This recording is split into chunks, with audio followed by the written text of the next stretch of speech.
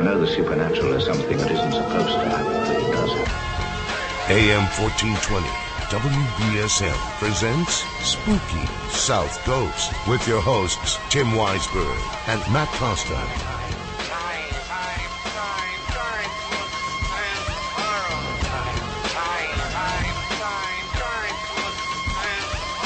Good evening. Welcome to Spooky South Coast. Tim Weisberg here on the other side of the spooky studio. Things look so much different from this perspective. Chris Balzano, this must be how you feel all the time when you come into the studio. Well, that's another thing, too. I can't stand over in this corner. I guess I could. Let me see. I was gonna lurch over our full house tonight. I have the, well, what it is being the shortest guy in the room all the time, I like to stand up so it makes me look a little bit more like I belong. And so as soon as I enter the room, that title gets handed down, so. Why, are you shorter than me? I think I'm like 5'2" or something. I don't know. Wow. I'm Italian. What are you gonna do? I'm sorry. Okay, but, this is Spooky South Coast. We don't usually talk about people's heights here. We talk about the paranormal. We talk about the strange, the unusual, the unexplained, the mysterious, the supernatural, and what to us has become normal, actually. And we like to take you on a journey each and every Saturday night from 10 to midnight, but we are on an extra hour early tonight. Thank you, Pete Braley, for that, because we have a huge show for you tonight. We're going to deal with two major local haunting cases, and this stuff is just unbelievable. What I've read in one of these books and what Matt Moniz has told me about one of these cases, and we're going to take you on the ride as well. We're going to tell you all about it. And, of course, you are welcome to call in with your thoughts, your questions, your experiences with the paranormal at 508-996-0500, 508-291-0500. And as well as if you ever have any kind of paranormal experience, you can email us, spookykrew@spookysouthcoast.com as well. But the guests that we have tonight, I can't believe the panel that we put together. Matt Costa, I would ask your opinion, but we've taken away your microphone because we have so many people in the studio tonight. But the silent assassin, Matt Costa, is here. He is working the boards and pulling this all together. It's easy to sit on this side of things and talk to people and ask questions. He's the one that's got to keep everything going technically. Science advisor Matt Moniz is here as well. How are you tonight, Matt? I'm actually doing pretty well. How about yourself? I'm doing well. Spooktacular, as we say here. Because, all week long I was worried about if we were going to be able to pull this off, and I think we are. I think we are as well. Because we have in the studio with us, they'll be kind of our co-hosts for the evening. They'll be coming in and out of the conversation, and you know them, you love them. They've been on the show before. We have author Tom D'Agostino, who has written the books Haunted New Hampshire, Haunted Massachusetts, Haunted Rhode Island, and the new one is called Pirate Ghosts and Phantom Ships. All right, and is that officially out yet, or? No, it'll be out in January. But the other three are out, and they're on the bookshelves. Yes. And pre-orders are available on schifferbooks.com. Absolutely. And speaking of Schiffer Books, we have their latest publishing superstar here, Chris Balzano of the Massachusetts Paranormal Crossroads website. His new book is out. And I'll let you tell the title, Chris, because I know that you've been waiting to come on and talk about it. Yes, yeah. The title is Dark Woods, Cult, Crime, and the Paranormal in the Freetown State Forest. It's a book all about the criminal activity and the ghosts and weird monsters and all that kind of weird stuff coming out of Freetown, and kind of holding it all up to the same light and saying, maybe the same thing that's causing these very weird crimes is also causing the enormous amount of zombie attacks. So, yeah, it's crazy. It's just insane. And people that have emailed me and talked to me and said, hey, I live in Freetown and I've been hearing about all this stuff, and I say, go to masscrossroads.com, tell Chris, let him know before the book comes out. So now there's going to be so many stories that you're going to get after tonight that you're going to have to write a sequel, I think. I was actually surprised at how many people in Freetown have already read the book. I mean, it's only been, I got my box of free copies on Thursday, and by Friday morning I had 2 or 3 emails of people who had read it already. So it's exciting. It's an active community, an active part of the state. So I'm very excited to hear the feedback. And I'm personally excited. I just got my copy from you, and I'm personally very excited to read it. I will not read it in the same office that Jeff Belangelo read his in. Well, I mean, if I will, I won't share with you. Well, that's okay. I wrote most of it, there, so. Okay, the wonder of laptops. You gotta love that stuff. But we will be talking with these guys, and they'll talk to us about a case in Acushnet that they've been working on with Matt Moniz, as well as Mike Markowitz has been involved as well. Matt Moniz? Yes, he has. Of East Bridgewater's Most Haunted. Maybe we can get him on the phone a little bit later on. Surprise column. I don't know. I don't see why we can't try. Hey, we got 3 hours. Action-packed. A little bit later on, we will also talk to Michelle Babs-Babiars of the SciNetwork.com. She's going to share with us about an event coming up on December 12th where Christopher Moon of Haunted Times Magazine is taking the telephone to the dead online with a live video and audio chat where they will let you ask questions of the telephone in this format. It's going to cost some money to get into this chat room, and we're going to talk to Michelle about that and find out exactly what the story is behind that. And maybe a little bit later on, I put the invite out there. I haven't heard back, but I did invite Frank Sumption, creator of Frank's Box, to come on and talk with us. And I also had put out the invitation to Rick Moran of ParanormalSystems.com to come on and talk about the new mini box. He is under the weather. He's unable to join us. Get well soon, Rick. We'll have you on when you're feeling healthier. But we will talk to Michelle about the box, about the telephone, whatever you prefer. But if you go on to SpookySouthCoast.com right now, click on the blog, and when you see the blog posting for tonight's show, right under Michelle's picture, we have a link, couple of links. And what those links are is they are to the Minibox website, where you can see a demo of that in action. Also, another movie where it tells you how you can turn a simple, Radio Shack $25 AM/FM radio into your own ghost box. There's a couple versions there of how to do that. So check it out. Let us know what kind of results you get using that. I'm going to pick up a couple Matt Moniz. We'll tinker with them. We'll see what we can do. But and we'll talk about it later on. But essentially what it's going to do is it just eliminates the FM mute when you scan through the channels, so it gives you that whole wide sweep. It gives you everything, including all sidebands as it scans up through, yeah. Which essentially the theory is that it gives the spirit more signals to pull in and put together. So we will talk about that and more. But, Matt, why don't we take a break for right now, and when we come back, we'll get right into one of these cases here on Spooky South Coast. Don't look now, but Spooky South Coast is creeping up behind you right after this. Turn on all your lights, lock the doors, and pull down the shades. Spooky South Coast is back.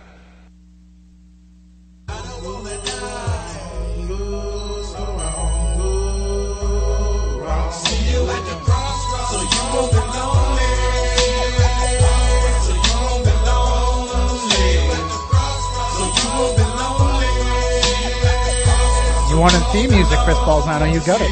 Yeah, this is was not what I had in mind, but all right. It's all good. You're thinking more like the Cream or the Robert Johnson Crossroads, maybe? Yeah, Robert Johnson Crossroads would have to do. That would be pretty cool. We have to do that Robert Johnson show, Matt Costa.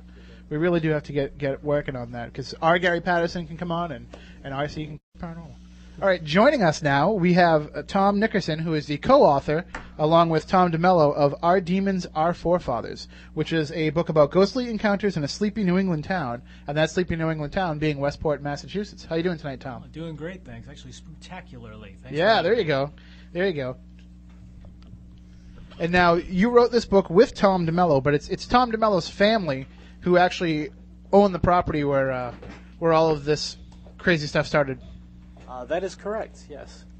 Now, when did you guys first meet, you and Tom? Tom and I became friends in the first grade, way back. We were both knee-high to a grasshopper and all that, and we just hit it off. I also went to a very small school, so you kind of had to make friends. There wasn't a whole lot of room to make enemies. Yeah, I think most of the people I knew in first grade don't want to talk to me anymore. But that's okay. I mean, I don't really remember any of their names anyway, so... But now, when you first started going over his house, did you notice anything strange? They didn't say much about any of that right from the get-go, anyway. But after a few years, it became so prevalent that the stories kind of leaked out, and the parents didn't like to talk to the kids about most of the stuff. But eventually, this stuff happens in front of the kids, and they need an explanation. And the parents just said, "Look, we don't have one that falls within the parameters of science, so we're gonna have to say this is some paranormal activity." Yeah, we've all dealt. Chris Balzano, Matt Moniz, Tom D'Agostino, we've all dealt with families that are in these situations where it's hard. It's that fine line with the children where if you acknowledge it, you're kind of taking away everything you told them when they were growing up. Right. But at the same time, you can't just tell them, "Oh, it's nothing, go to bed," when there's figures and noises and things like that. Exactly. So all this stuff was going on before you became friends with Tom? I'd have to say it started right around the same time. The first incident happened, I believe it was 1978, when they were finishing construction on the house. And Tom's dad, who's a construction worker by trade originally, now construction company owner, actually followed these many years, took it upon himself to do a little bit of construction and was actually using a backhoe, digging some last piece of the foundation, and sort of burst into flames. The problem there being that it was a diesel tractor. And if you know anything about diesel, the stuff doesn't ignite. So it burst into flames. He did a stop, drop, and roll, and then the flames magically went away. And that was the first curious thing. And that was right around 78, which was when I started kindergarten, giving everybody my age. And now I was born in 78. I hate to tell you. Oh, geez. So, but now that property was a pretty large property. It used to be farmland. Yep. It was, I forget the farmer's name now, but my parents' neighborhood falls in the same basic area, about a mile up the road. But yeah, all farmland, and actually their house is, one of the property lines is on a brook.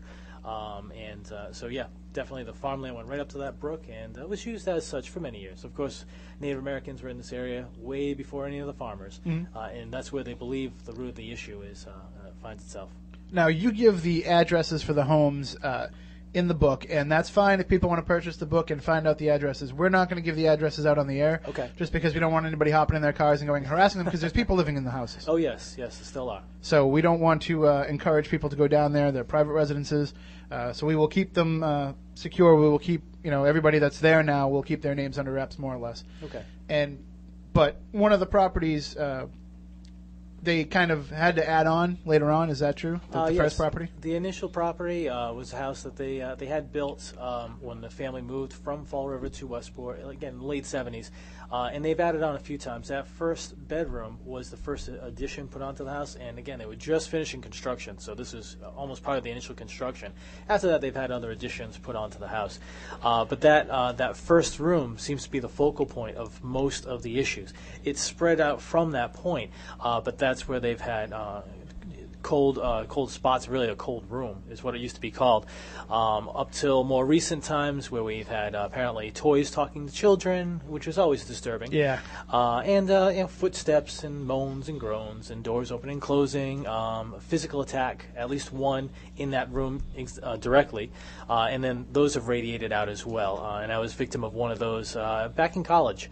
And that was quite the eye-opener. I mean, you hear the stories, and you might hear some creaks and moans and groans and footsteps and all that, but getting pinned to the ground or pinned to the bed and not being able to breathe, that's something else. That's something else. Well, now, Matt Moniz, you can share with us, whenever there's construction happening and any kind of renovation going on, that kind of just stirs things up. It's generally a catalyst for activity to start, yeah. In a house like that, where they keep having to add on because the family was growing, that's just the perfect storm of creating that atmosphere. Yeah, it seems that way.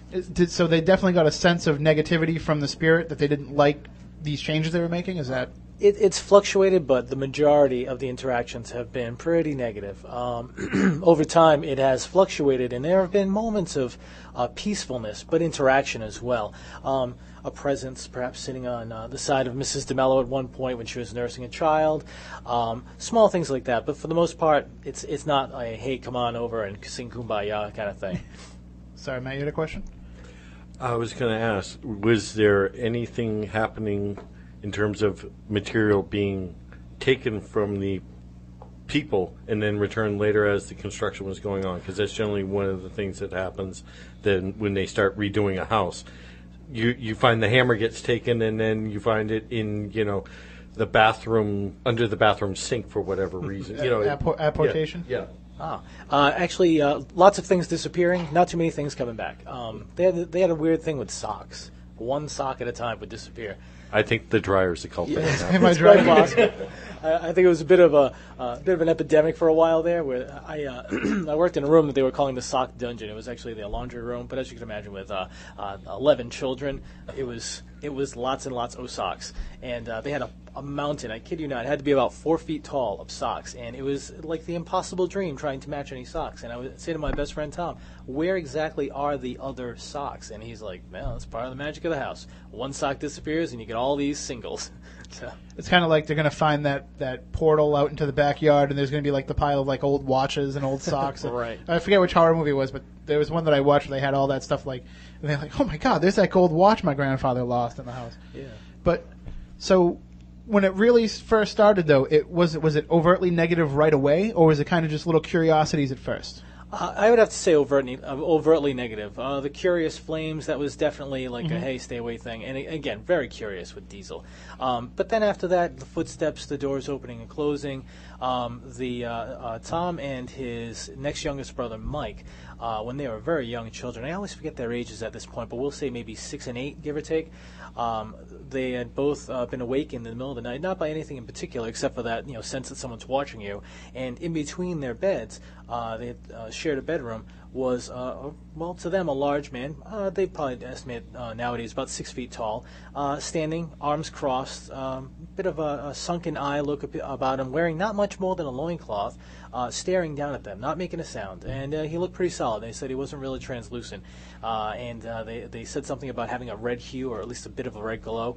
And the kids just screamed, jumped, ran out of the bedroom, across the hall, down one door to the parents. And the father's initial reaction to this, someone in my room, is, we've got an intruder. Mm-hmm. So the father, of course, bolts in there to find nothing, and there's no forced entry, and there's nothing else. And it'd be a little weird to have both kids kind of dream about this simultaneously. So yeah, some pretty negative stuff right from the get-go.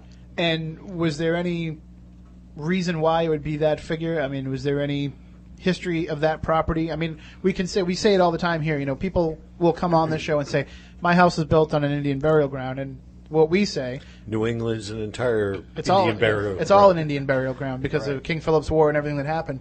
But is there anything that you guys could find going back into the past of the property that would indicate a specific Native American that it might be, or a specific tribe, something that might have happened on that site? Mrs. DeMello had done most of the research on that, and it was hard to piece anything together. We didn't have an exact name or anything, but some of the natives that were native to the area, and given the proximity of the property to the water, they imagined that this would probably be a prime location for a tribe member to be buried.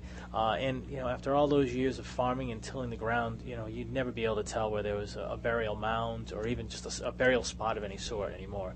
But they're imagining that when they plopped the house on top of it, that he was pretty upset.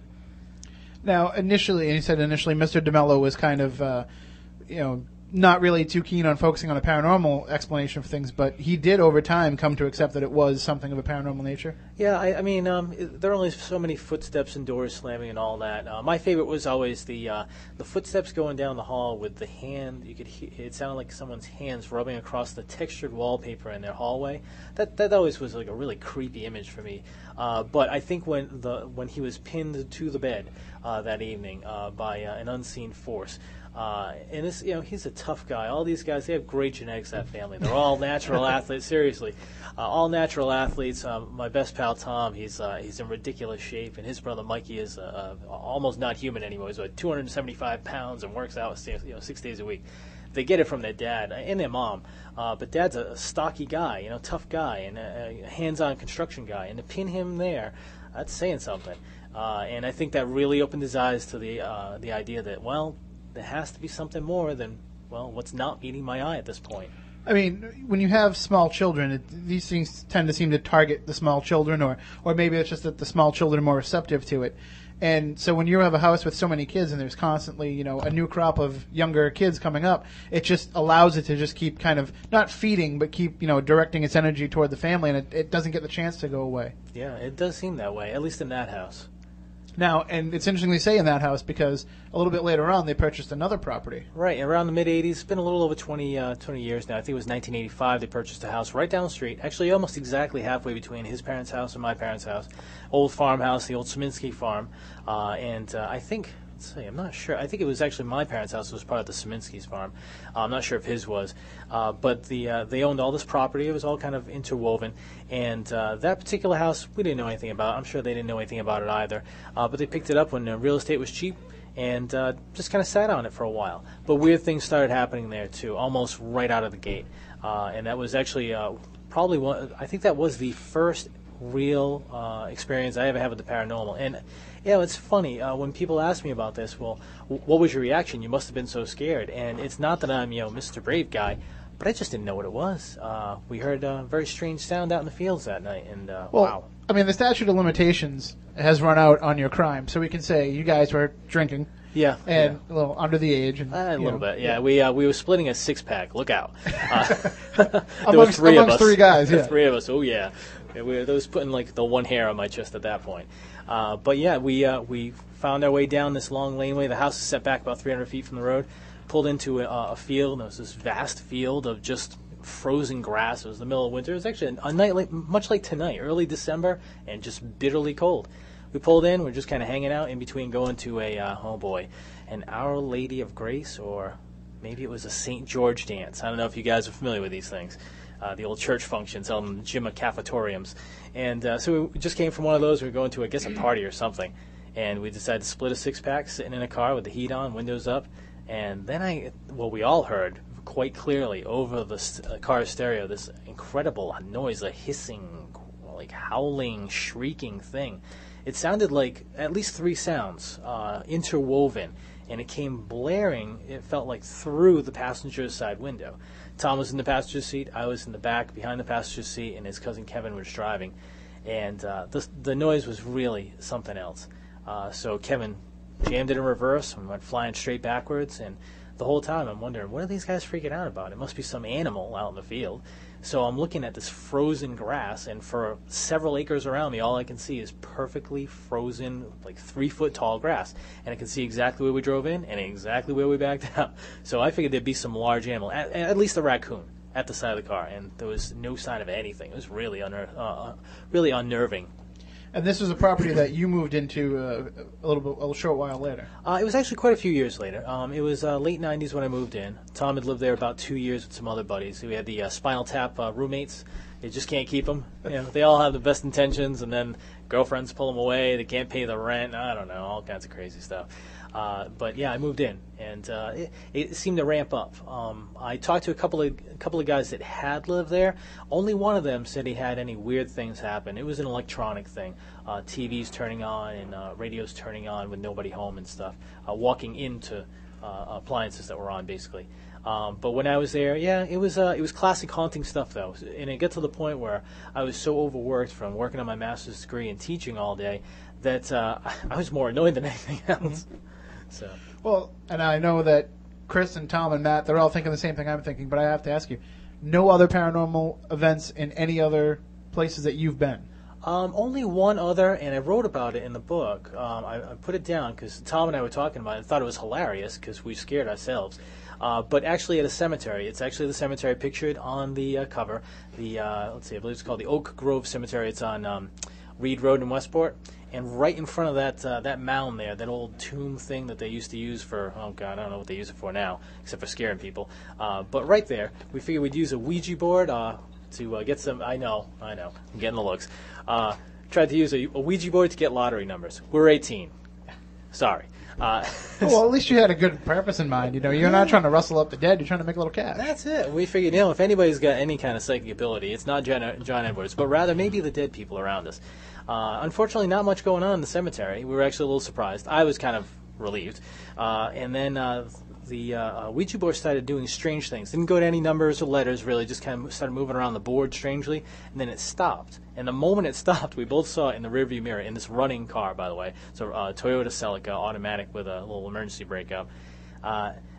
We saw this large figure, 5.5, 6 feet tall, float by the back of the car. Now, in all possibility, it may have just been the exhaust smoke. It looked a little more solid than that, and it really caught us by surprise. I mean, you're in a cemetery. It's nighttime. You're playing with a Ouija board, We're which playing with tends a to Ouija freak you board. out. Yeah. And so this thing goes by. We look at each other. We just freaked each other out. Tom slams the thing in drive, mashes the gas. The front tires are spinning. The back tires aren't moving so much. And he screams, "It's got us!" I looked down at the emergency brake, which was still up. I clicked it. I released it. We just laughed and screamed all the way out of there. But I'm not sure if that's really the supernatural. I'm not sure if that's really paranormal.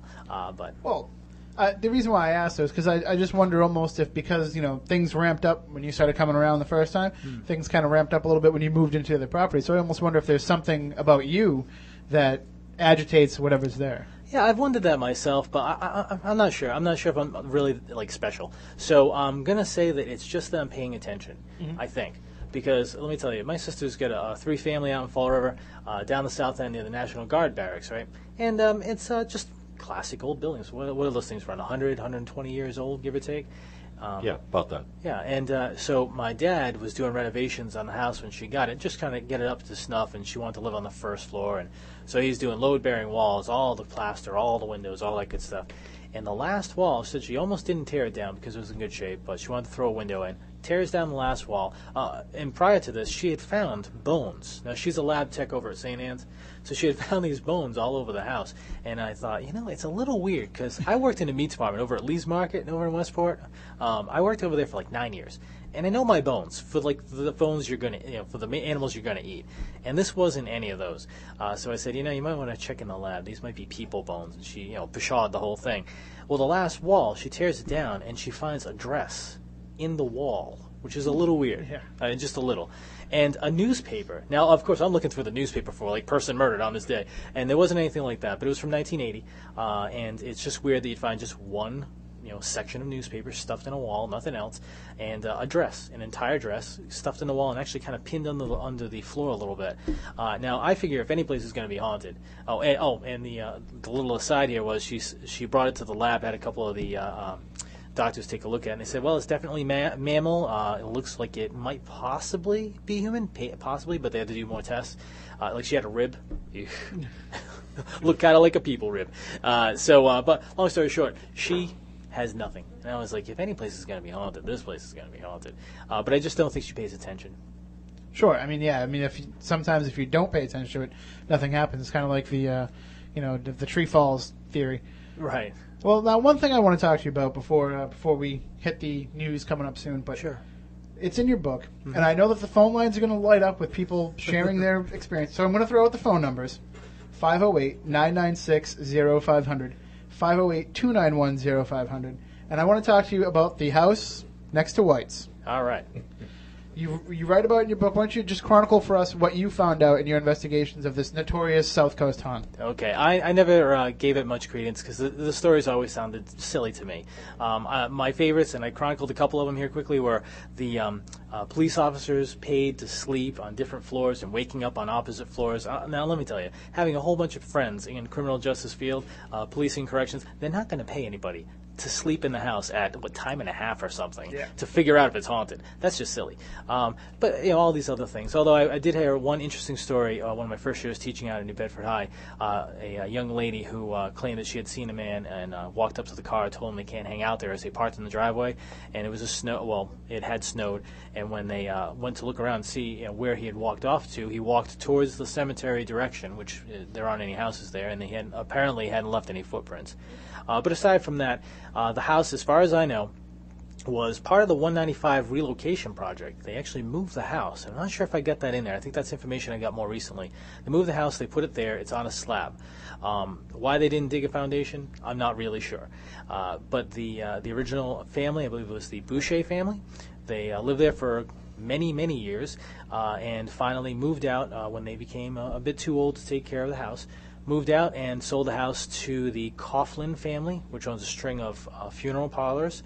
That family tried to get the house to pass whatever zoning laws in order to become a funeral home, but had been blocked for a whole bunch of reasons. A lot of the neighbors didn't want the caustic chemicals nearby, which is understandable, so they had to put a block on that. So they used it as a casket warehouse for many years, and then eventually they had too many kids breaking in and freaking themselves out with the sight of 20 caskets or something on the first floor, and vandalizing, of course, and then they just shut the whole place down. I think they kept electricity, or probably electricity to keep some baseboard heat going and leave a light on outside.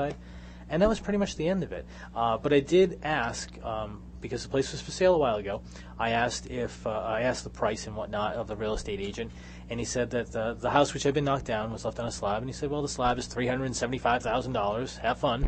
It's commercially zoned. And I was like, okay, that's out of my ballpark. So I asked him if there would be a problem breaking ground and digging for a foundation, and he gave me the longest pregnant pause ever and said, well, why would you want to do that? And I was like, well, I don't know. So the mystery kind of remains. And now, Matt Moniz, I know that you dug into this. And found pretty much the same thing he found, yes. But you've both heard stories from people constantly that, right. I spent the night there, me and my friends snuck in, and, what are some of the strangest stories that you guys have heard? And I know that you chronicle some of them in the book, but I'm sure you've heard some since. Let's see. The police one was definitely top of my list. The young lady story, I tend to believe her a little bit more. She was a little less prone to having flights of fancy, so I'd probably give her a little more credit with the figure of the elderly gentleman coming to the car. But aside from that, it's more of the same. Break in and then you hear the noises or something falls and it scares the kids out of the house and then they run away screaming. And when these people do it, they're obviously going there because it's supposedly a haunted location. And, right. And we can talk about it because we know nobody can break into it anymore because it's gone. Right. So right. Don't get any ideas, kids, if you're listening. But they would go in there, they'd break in, and they'd expect to get scared. So right. the first time something falls or there's a creak or a blowing wind, they're going to run out of there screaming because that's what they were looking for. Yeah, they're going. Yeah, anytime you break into a house and it's filled with coffin and coffin parts, you don't see that in a normal house. Now, did they call the business Coughlin's Coffins? I thought that was a really interesting name, Coughlin's Coffins. I don't know. That would have been perfect. It's That's right what I there would have called it. With Smith's Locksmiths over in Fall River. Well, cool name.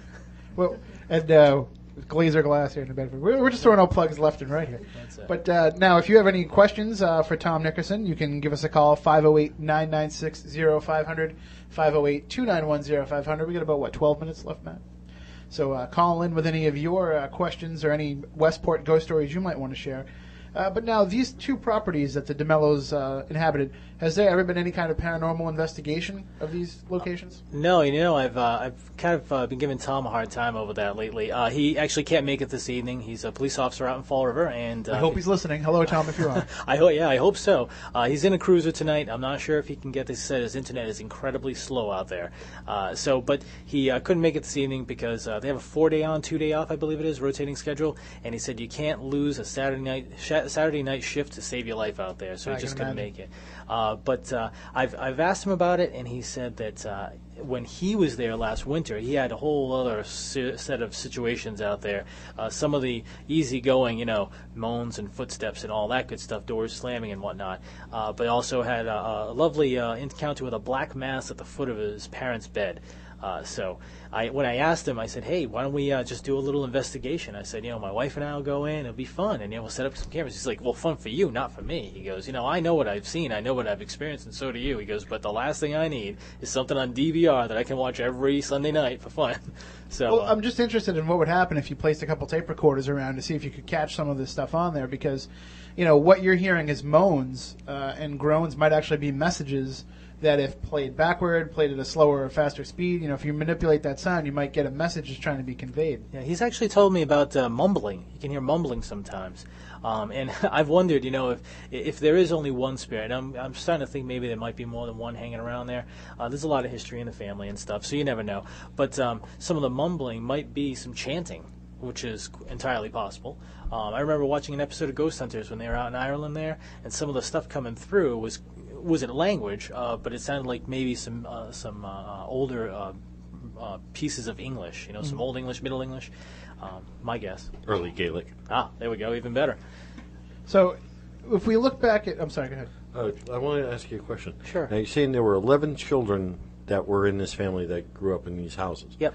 They've all, or I would figure a majority of them have moved out onto their own. That's right, yes. How many of them have activity in their houses now that they've moved on? Anybody report anything from the families? I have to say no, and they're not very forthcoming with this. They never like the attention, but I haven't heard of. Thanks for the book, Tom. Yeah. Well, I cleared it with the parents, and the parents said it was okay. They actually said it was okay to even put the address in there. But from what I've heard, no. And even when they've had activity in the house, they're not really, jumping on the bandwagon. So you're saying the activity is specific to the house, not necessarily the people? Yeah, it feels that way because some of them live out in Fall River right now in a family-owned house. It's a multi-family out there. Let's see, two of them live in there now, and let's see, all three daughters live in Westport. Let's see, there's another son. I don't know where he lives now. He used to live in Fall River.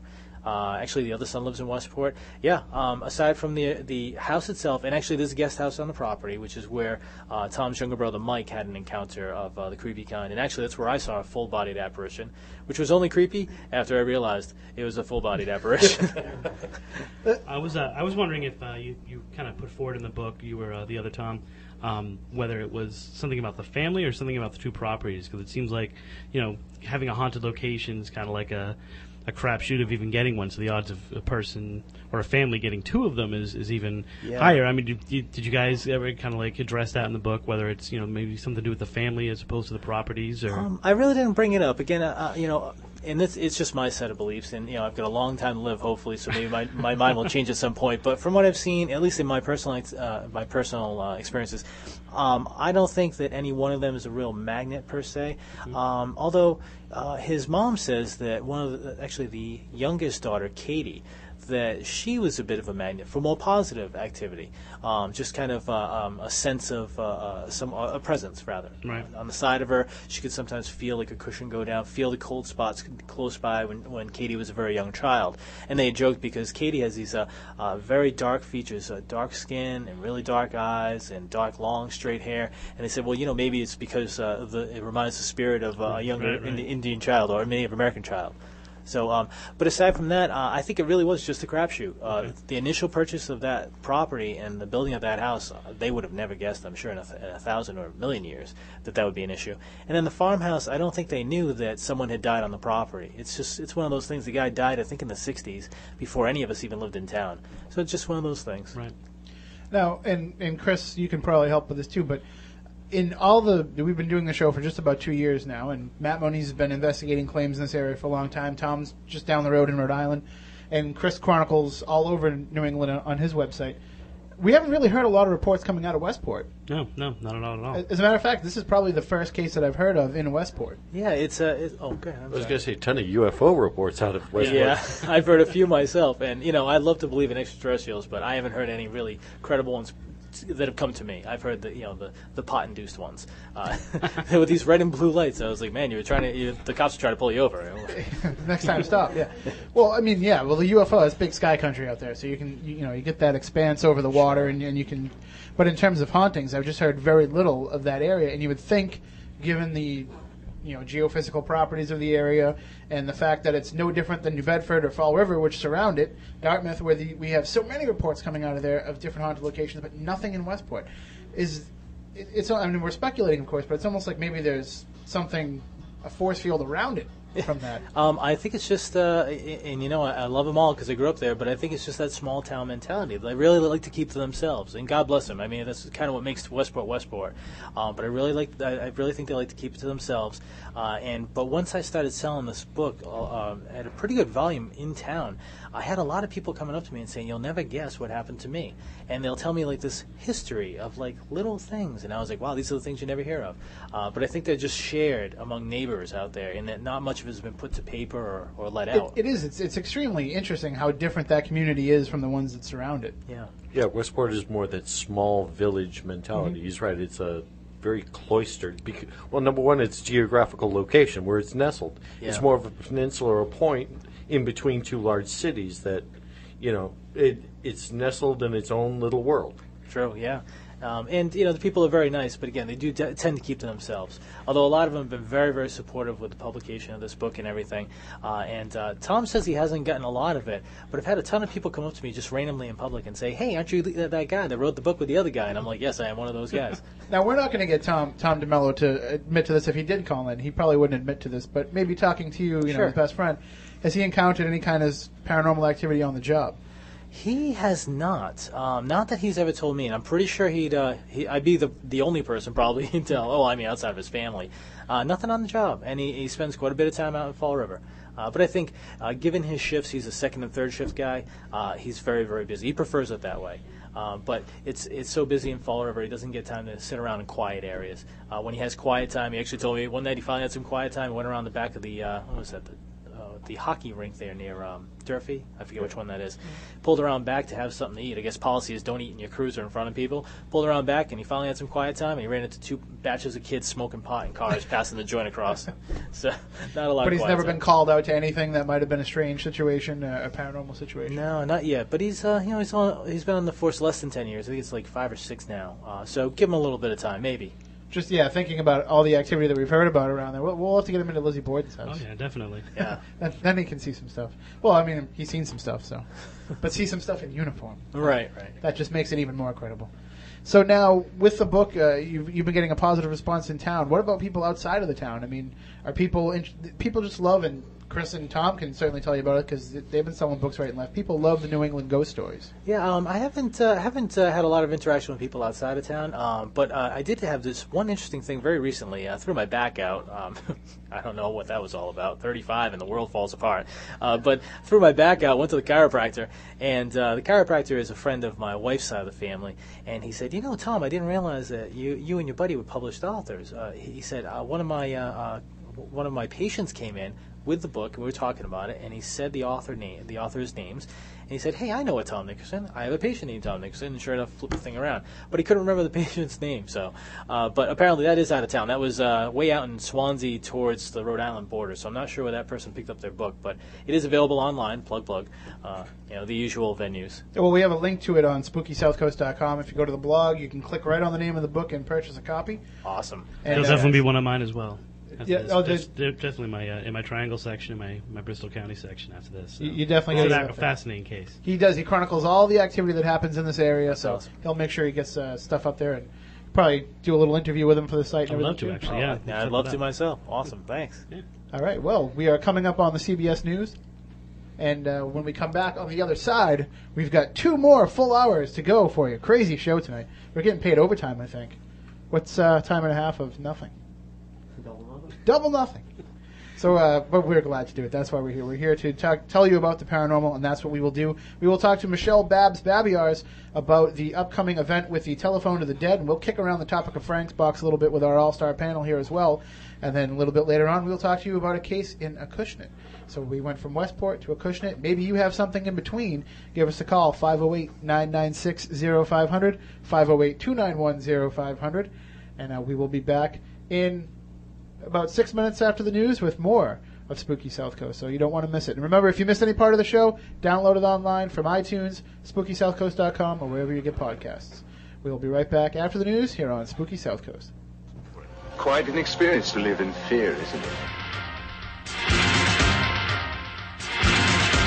This can't be happening, man. This isn't happening. Spooky South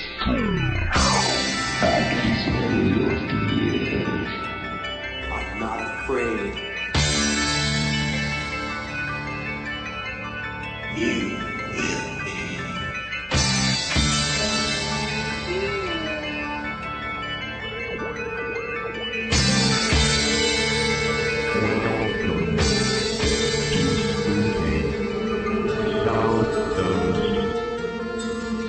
Look, I know the supernatural is something that isn't supposed to happen, but it does happen.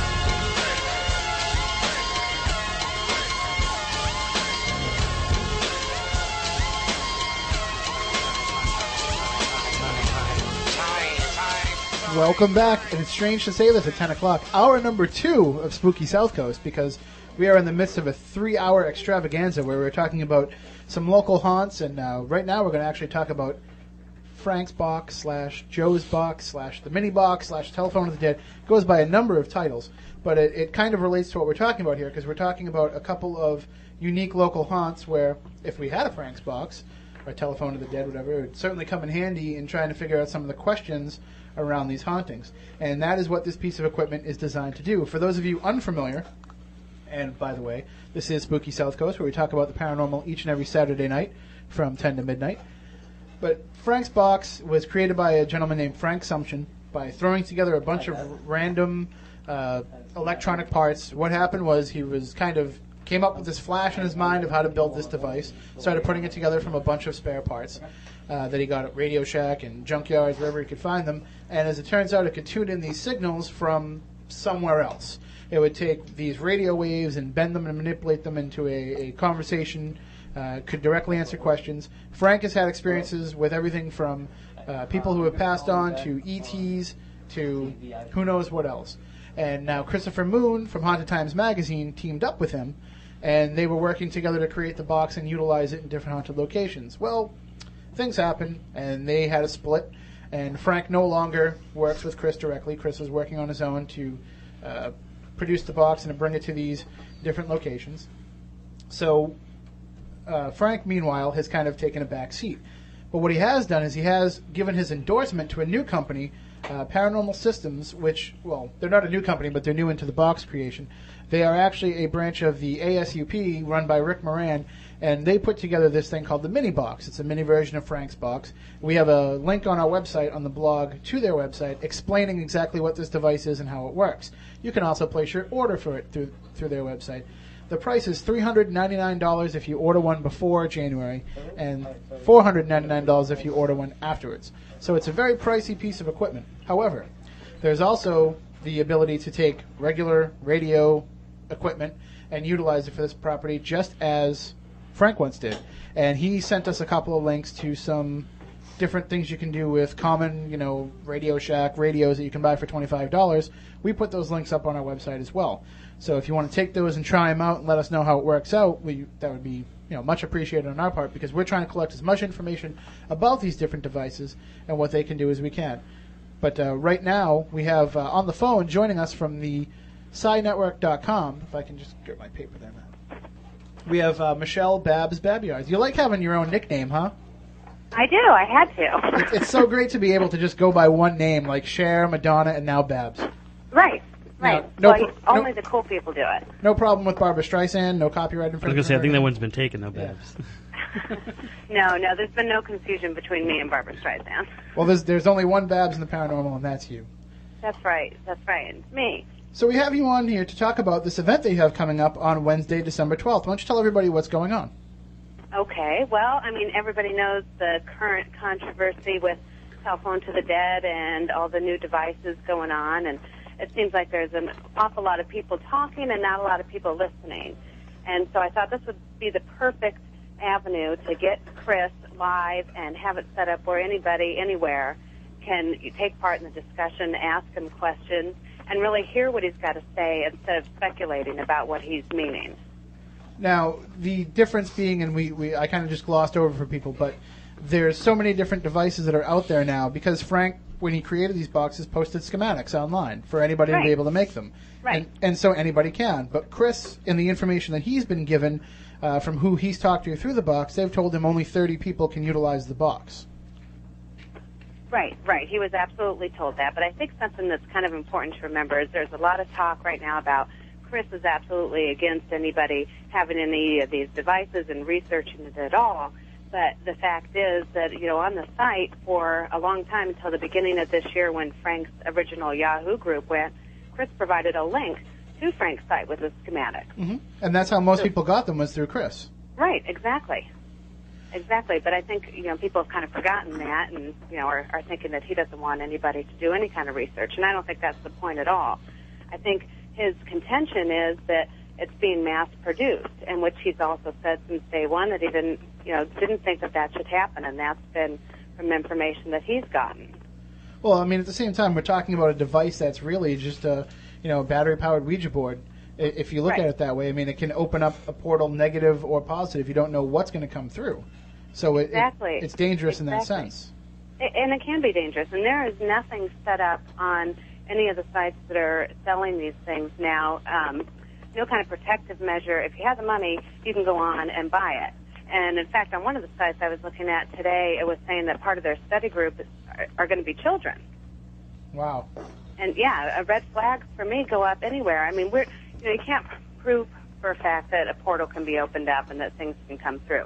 But anybody who's worked with the box, nobody's denying that lower entity voices can come through and, say all sorts of things. So now we've got the, troubled youth sitting at home with his new box and, listening to whatever it's saying, and who knows what can happen. I want to talk to Kurt Cobain, or you don't know what these kids are going to go for, and the information they can be fed when they're in a very suggestive mode. Right, exactly. And I don't think that there's any responsibility in just letting anybody have it without any consideration. And I understand Chris's concerns, but at the same time, from the other side of things, and you're well aware of it, when people look at somebody that's taking this device out into events and out into different ghost hunter universities and using the device and charging people to be able to use the device, that creates a lot of questions in people's mind too, that really all it is it's a glorified medium, it's a glorified psychic. You're using an electronic means to do the same thing that Madame Ruby does down the street, which is, in some people's eyes, rip them off. Right. Right, and I get that. Whenever there's a charge for anything, people's red flags go up. Especially in this field, yeah. Yeah, oh yeah, absolutely. But, I mean, there is a lot of time and energy, and the way that the box works with the technicians is it's using Chris's energy. You know, so there's a lot of time and a lot of energy being taken up, and I think he deserves to have some kind of compensation for that. Well, plus all the traveling he does, too. Right, exactly. One question I have, and I do want to mention this, and I do want to find out the story behind it. You are charging $25 per person, $40 per couple for this event that's happening on December 12th, this live chat where people can interact with Chris and learn more about the box. What do those proceeds go to? Proceeds are going, well, I mean, I'm putting in a lot of time and energy in promoting this. A lot of time and energy because I know it's going to be huge, and it's already starting to fill up really fast, and I'm hoping to, try to keep it limited somewhat so that everybody has an opportunity to ask questions. But my hopes is mostly that putting some sort of charge on it is going to prevent the people who want to come in and just, ruin the event for others and, be mouthy and slanderous and... Absolutely. I mean, we're not questioning your decision to charge. We're just trying to let you explain as to why, so that when people have questions, they'll understand what the purpose is behind it. Plus, at the same time, I'm assuming some of this money will help Chris go into research and development now that he's no longer partnered with Frank. Well, actually, Chris is not charging anything for this. Okay. So he's doing this as a means of he needs a voice. He needs a way to be able to speak. And so the proceeds will go to hopefully paying me back for some of the time and energy that I'm going to put in on it. And then hopefully, we can move forward, Sci Network, and benefit a little bit off of this as well. I mean, absolutely. I mean, the fact that you can bring people to your website, and you have a great website, SciNetwork.com. And if anybody has a chance, we have it linked up on SpookySouthCoast.com, but definitely go and check it out because there's some great discussions going on there, great evidence shared, and Bab's such a great person. Everybody knows her on MySpace. Right, I know. And she's always willing to lend an ear to anybody that wants to share an experience or share some evidence as well. And you work very closely with Chip Coffey. He's a good friend of yours. And yes. He actually had a very emotional reaction the first time he used the box. Yeah. Or the telephone, I'm sorry. Well, and the first time that I experienced it was also the first time Chip did, and that was at the Ghost Chasers event in Savannah last March, and it was absolutely amazing. And I've not stopped talking about the box since. It was definitely a life-altering experience for, I would say, all 50 of the people that were there that day.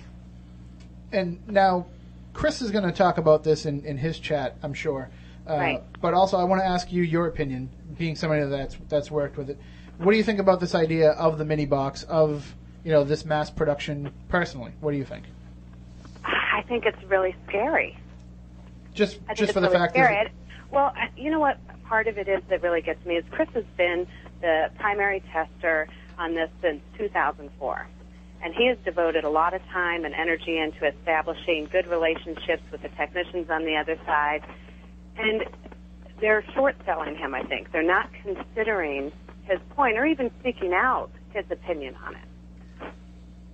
Well, I mean, from the same time, I've talked to a number of other investigators, people who know Chris personally, and we all like Chris. He's a great guy. And, of course, Dean is a wonderful person. They put on a great event whenever they have a Ghost Hunters University, and it's first rate. We highly recommend it to anybody. But a lot of people are concerned that this box is kind of dictating things to Chris.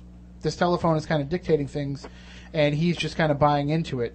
Being an outside observer, do you have that same concern? Do you think that's unwarranted? I think it's absolutely unwarranted. And, like, for instance, the 30 people thing. A lot of people are saying that this is new, but if you do any kind of research on the background of this, there's been other things that have been said that support that idea. That there's only certain people. And if you look into, like after-death communications from Konstantin Raudive, he speaks specifically about there needing to be a certain resonance or harmony with the box to make it work right. And so when Thomas Edison says to Chris, 30 people can use this box effectively, I think the point is not that only 30 people in the world will be able to get anything with it, but the 30 people will be able to use it effectively and successfully for what it should be used for. And don't you think, too, that the more people that use it and the more people that experiment with it, it might actually help Chris in the long run because it'll legitimize him as one of the 30 if that's the way it turns out to be? Well, I have a feeling that that's not how it's going to go. I think that one of the biggest issues in the paranormal community, as well as any other community, is ego. And I don't think that people are going to be able to admit that, one, either the box is not working for them or that their messages aren't clear. I don't think they're going to be able to admit to that. If the box isn't working, instead of even considering that the box is not working for them, I think what will happen is that they'll say both Chris and Frank are frauds, that Exactly. there's nothing to the box. So Babs, just to clarify, you're saying that the number 30 is just a symbol; it's not an actual number. Well, from my understanding, we'll have to, Chris will be able to say this more at the event, but so that 30 people will be able to use this box effectively. Effectively, okay. So to anybody else, it's kind of a crapshoot. 30 people are like a golden ticket into the other side. I mean, are there plans to maybe not mass produce it, but to produce it on a lower level and kind of who's? Repeat it again. I'm sorry, I didn't hear it. Is there a plan to produce it, and maybe not mass produce it, but to produce it on a low level to find those 30, or to have other people use it? Do you know? I don't know for sure. I don't know for sure. And I don't think Chris knows who the other 30 people are. I think it's something that, he's discovering as we go along.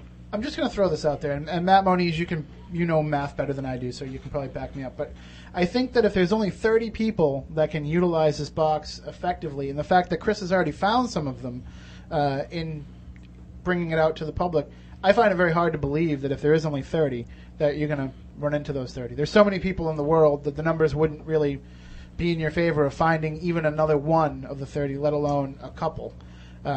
So I'm not saying that the people that are found aren't people that can operate the box. I'm just saying that I think that 30 doesn't really stand up. I think it's going to be more than that in the long run. Well, the way and maybe there's more than 30 in the group. I'm not so sure that I absolutely believe that if somebody is named as a person that they're necessarily meant to work specifically with the box, own the box, that they could be part of a team that works in conjunction with it. Matt, you were going to say, I'm sorry? What I was going to say is I think what would be more probably liable to happen is these 30 people will find the box themselves. They'll be drawn to it rather than going out trying to find it. That could very well be what's happening. Yeah.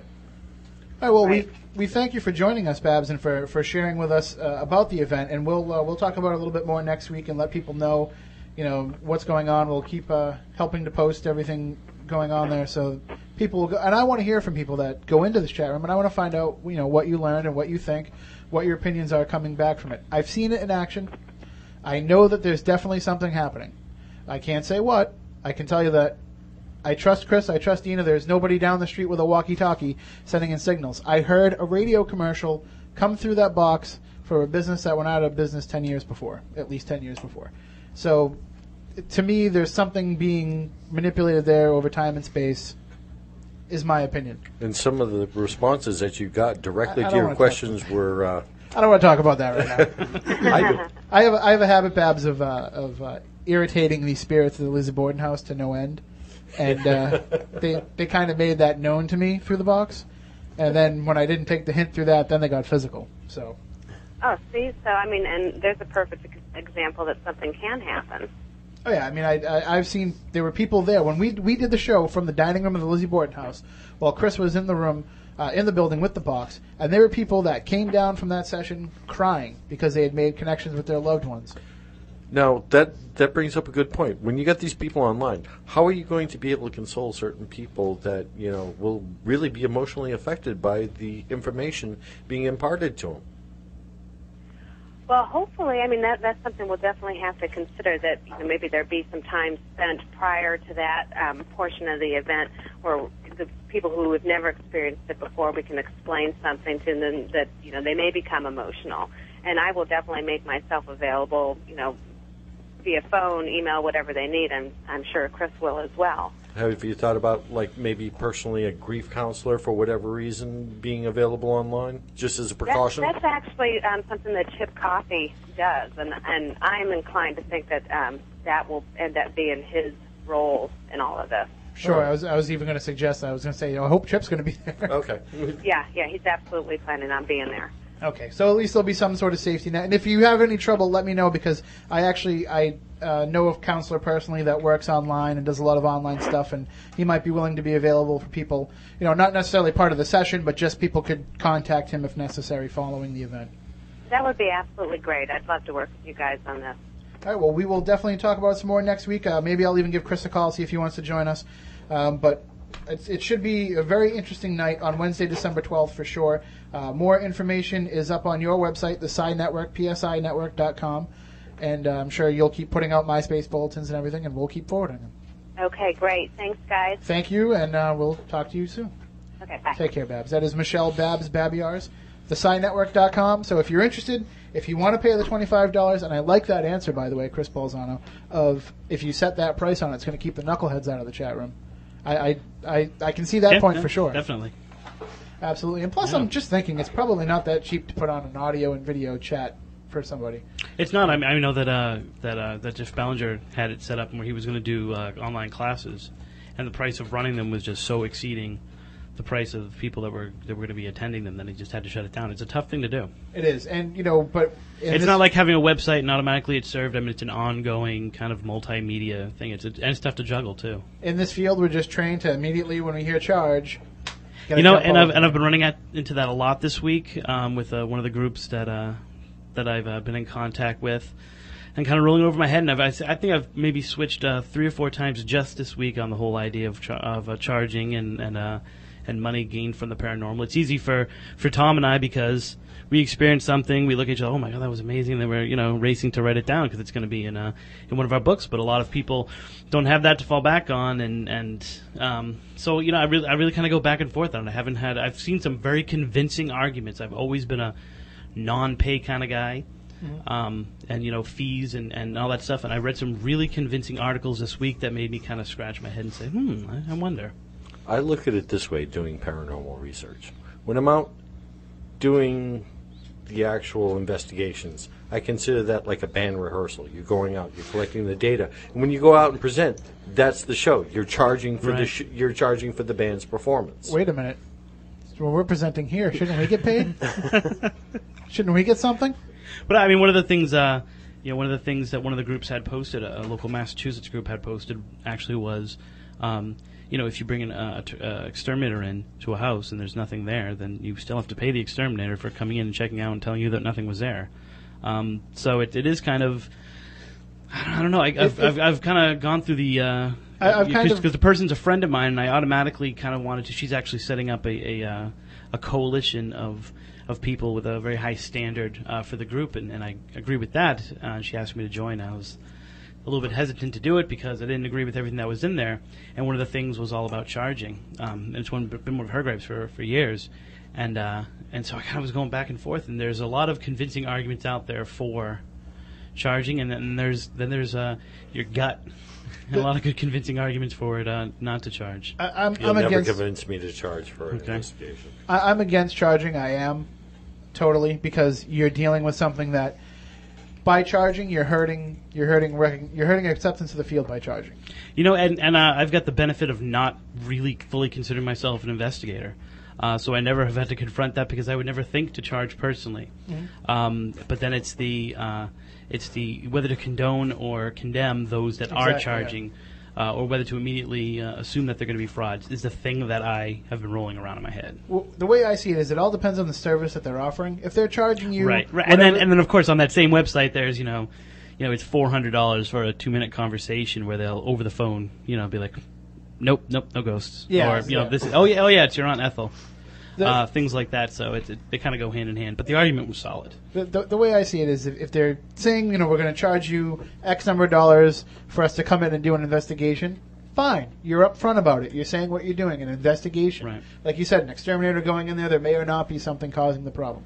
But to say that you're going to go in there and charge $100 to rid them of the ghost, you're going to pay $200 to give the house a cleansing, right. all that kind of stuff, that goes out the window because you can't guarantee that that's what you're doing. Just because every other case that you've done has responded to what you're doing doesn't mean it's going to respond again. Ask Keith Johnson how many times he's had to go back to a location to throw out something that he already tried to get out once before. Who doesn't charge, by the way? Kristen Gartland. Yeah, every time she moves into a house. or any one of us. See this rock right here? This is an anti-ghost rock. It's guaranteed that there won't be any ghosts. Yeah, I mean, it's really kind of where would you draw the line, and how can you ever really prove that? No. But I actually have completely switched, and I will be charging, so I'm here to collect my bill actually tonight. So you guys owe me $7,000 and gas for going out to Acushnet. So. All right, well, and we will find out whether or not it was worth it all when we come back from commercial. Why don't we take a break, Matt Costa? When we come back, we will talk to Katie and John about their house in Acushnet and all the goings on there. And you're not going to believe some of the stuff, but if you want to see some physical proof, just go to the blog at SpookySouthCoast.com. We have some photos up there. We'll have some EVPs for you as well. Maybe not over the air, but in the podcast we definitely will. So you want to check that out online, SpookySouthCoast.com, iTunes, wherever you get podcasts. Check that out. All right, we'll be right back here on Spooky South Coast.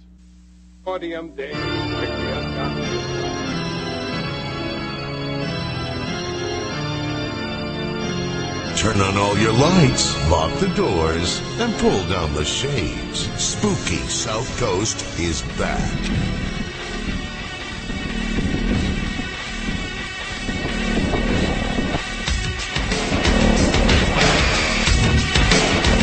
Welcome back to Spooky South Coast. Tim Weisberg here, along with the silent assassin Matt Costa, who is forced to be extra silent tonight. How's things going over there, Matt? You lonely?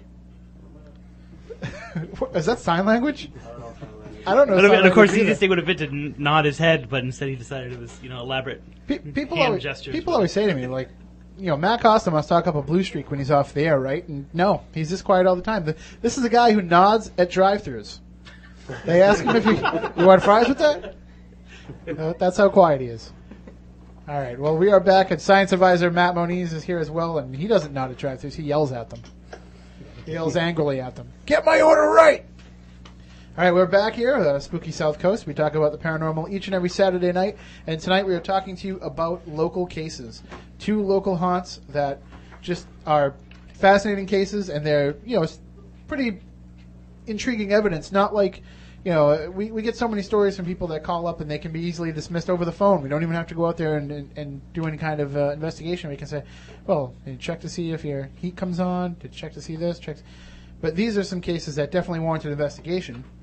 And one of these, the one we're going to talk about now, is something that Matt Moniz has been investigating. And we have Katie and John, the homeowners, here with us. Matt, how did they get a hold of you to look into investigating the house? Actually, they got a hold of Chris. Chris. And actually, and you pawned it off on Moniz, huh? Actually, they got a hold of me from you, actually, I believe, right? Originally, when I was finishing up Dark Woods, you had posted something on the South Coast, I think, message board, and Katie emailed me and said, this isn't from Freetown, so I'm not sure you'd be interested. And as soon as she started talking about it, I was like, yes, 100% I am interested. So that's paranormal in itself. Somebody actually went on those message boards and read them? Because I was posting stuff on there for 2 years that nobody ever read. So put something on about ghosts, and all of a sudden people are checking it out. All I got were continual references to my own website whenever I would ask anything on those. Oh, check out this place. I'm like, thanks, that's me. Yeah. So. Oh, this guy's. I talk to myself too often to do it online. MassCrossroads.com. That's great. See, you got to put in the plug. I'm with you. MassCrossroads.com. Dark Woods. Yeah, Dark Woods. Schifferbooks.com. Schifferbooks. Yes, or directly from my website. But Katie had contacted me and said that she was having activity in the house. The first thing that popped into my head when she started talking was that the house, besides being extremely old, was also formerly a funeral parlor.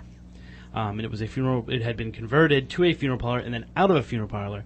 And she had a lot of activity, especially at that point, voices being called was kind of one of the first things that she had said, and almost the extent of the entire email was voices being called. And I was like, I'd really like to get out there and see what's up. And I was like, okay, who can I get in the area? And the first person was Matt Moniz, so called up Matt and was like, hey, do you want to investigate this house? Yeah, actually. The other people never returned the phone call, so fifth down my list, Matt Moniz, had a Mr. Balzano.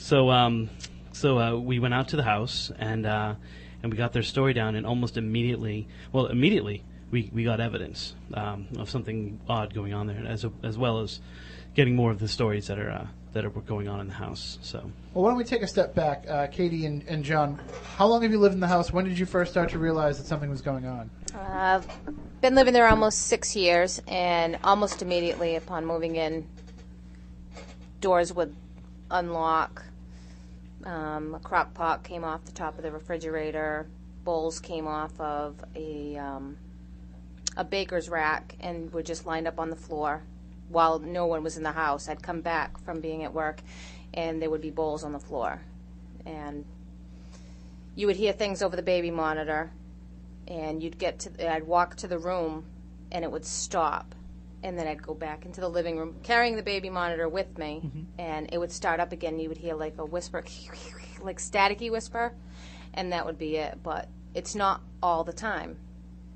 Can I just say, too, just as an aside, as somebody that was a parent with a baby monitor, those things are creepy anyway. Yes. And when you're in this field, it's really not a good thing. that was the number one thing that my wife said when my son was born. Is like, we are not using this for any kind of spirit communication, if anything. So actually, one night we heard him, and I think he said Andy, which is the name of my dead father-in-law. And we were like, that's it, shut it off. And we didn't turn it back on for a week. So my wife sold ours at a yard sale just in anticipation that I would try to use it for those purposes. We actually bought a new one for the new baby. And it's on right now. We found out recently that the neighbor across the street can hear me sing to my daughter when I change her diaper. Yeah. Now, John, which is scarier than anything that you're going to actually hear. Yes, it's this. When you first looked into the house, did you know about its history? Did they make you aware Actually, of its past? Katie owned the house before I met her. We met almost 5 years ago, and she used to tell me about the house, and I thought she was crazy. But it was when I started bringing my dog to visit that we saw a lot of things happen with the dog. And she started to just bark at things that weren't there? Yeah, she was, I had a big bull mastiff, and she was a good girl, but when she was very protective, and she used to bark a lot at things that weren't there. She had one day where she was barking at Katie's dresser, and this is the first thing that I ever saw that just totally changed my mind. She had a rubber Kong, like a chew toy, and the thing shot out from underneath her dresser. And Britta ran over, grabbed it, and was wagging her tail and ran away. That was... Almost like it was trying to play fetch with the dog, yeah. Yeah, well, it was underneath the dresser, and whatever... It was obvious that whatever was down there liked the dog, and it threw the Kong to her. So when you did purchase the house, they didn't tell you about its history? They didn't? No. I signed the papers, and then they gave me an old clipping from the Standard Times that showed it as a funeral parlor. I think that kind of thing would kind of be required. Good luck. And I guess it's not. And it should be said that one of the things that I've really tracked during the investigations and kind of doing the history of it is that the activity fluctuates with the different personalities that are in there, kind of like we were talking with Tom's story. Different personalities that are in there and the different aspects of things. And there was a police officer who lived in the house before then who, if I remember correctly, wouldn't even come to the closing. There was... a family living there that was tearing the place apart. So it just seems like, I mean, when they moved in, here I'm talking for them, but it seems like like when they moved in, the house itself was already in disarray. And seemed to be the house that kind of no one wanted, that was kind of discarded. They've had a lot of trouble keeping people into this house, keeping families in there? Yes.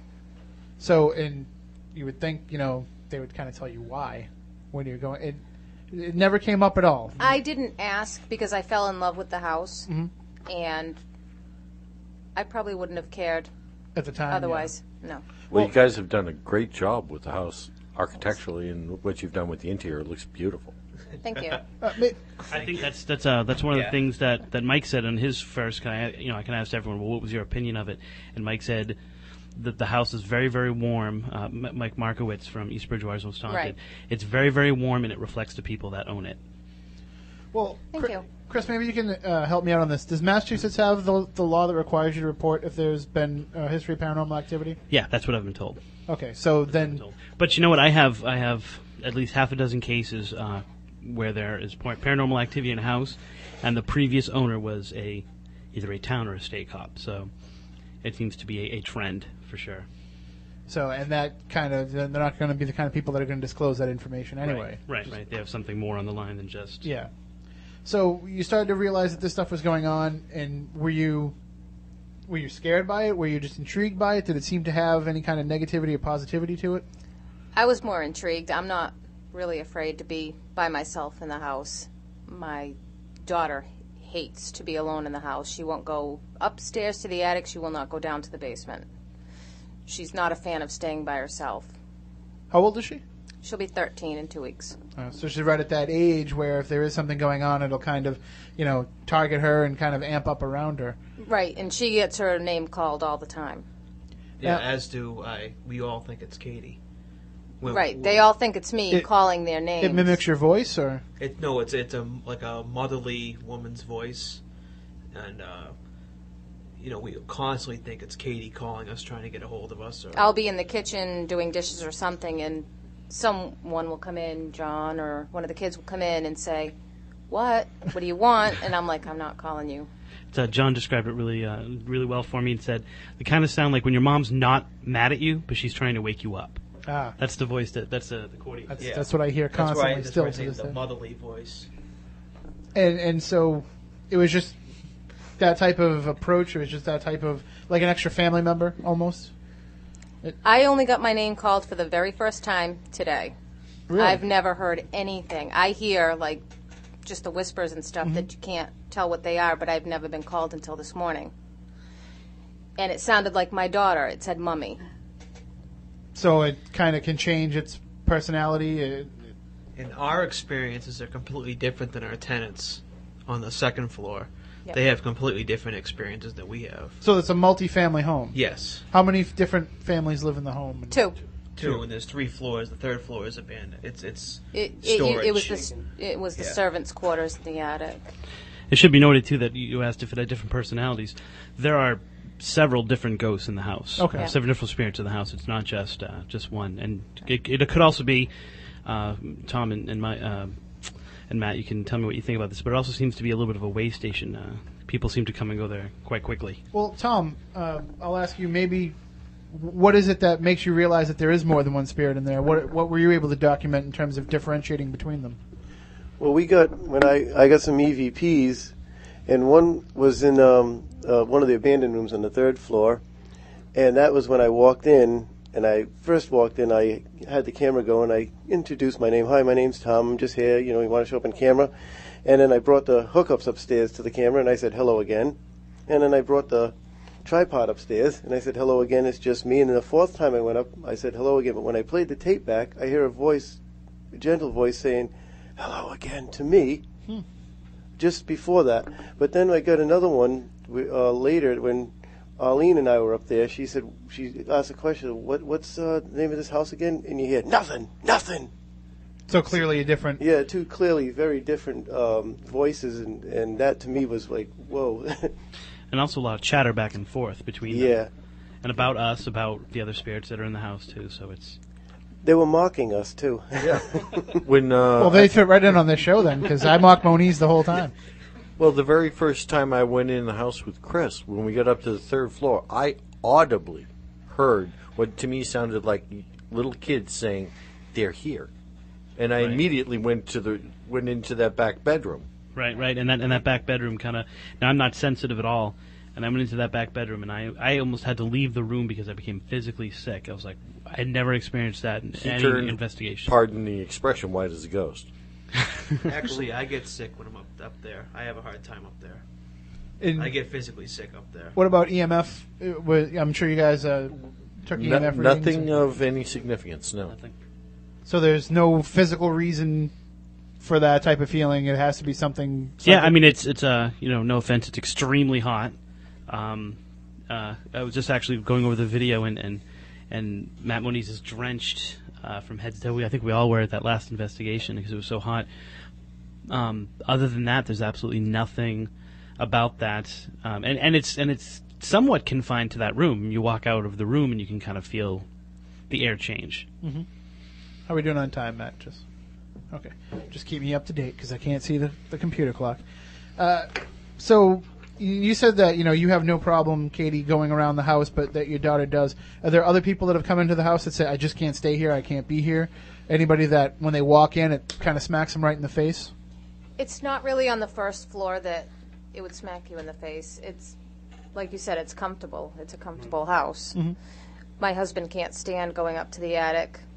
My son won't go up to the attic. He's 6. They fight over who's going to go up and bring stuff up to the attic. That's pretty brave of you, John. He goes up first. Send him the boy. First the dog, If then the there's going boy. to be a then- sacrifice to be made. Yeah, it's and gonna it's be also John. the activity for them has decreased since I believe Katie, it's your mother, right? Who was Right. Katie's mother was living in the house on that 3rd floor. She moved out. Kurt and Jen moved in Yep. onto the 2nd floor, and since that time, it's almost as if the activity moved on, like actually walked up the stairs, or Upstairs, yeah. the energy that was going up there. Because keep in mind, I mean, it's my theory that all 3 floors have 3 separate kind of things going on, or at least the 1st floor with the 2nd floor not necessarily connected.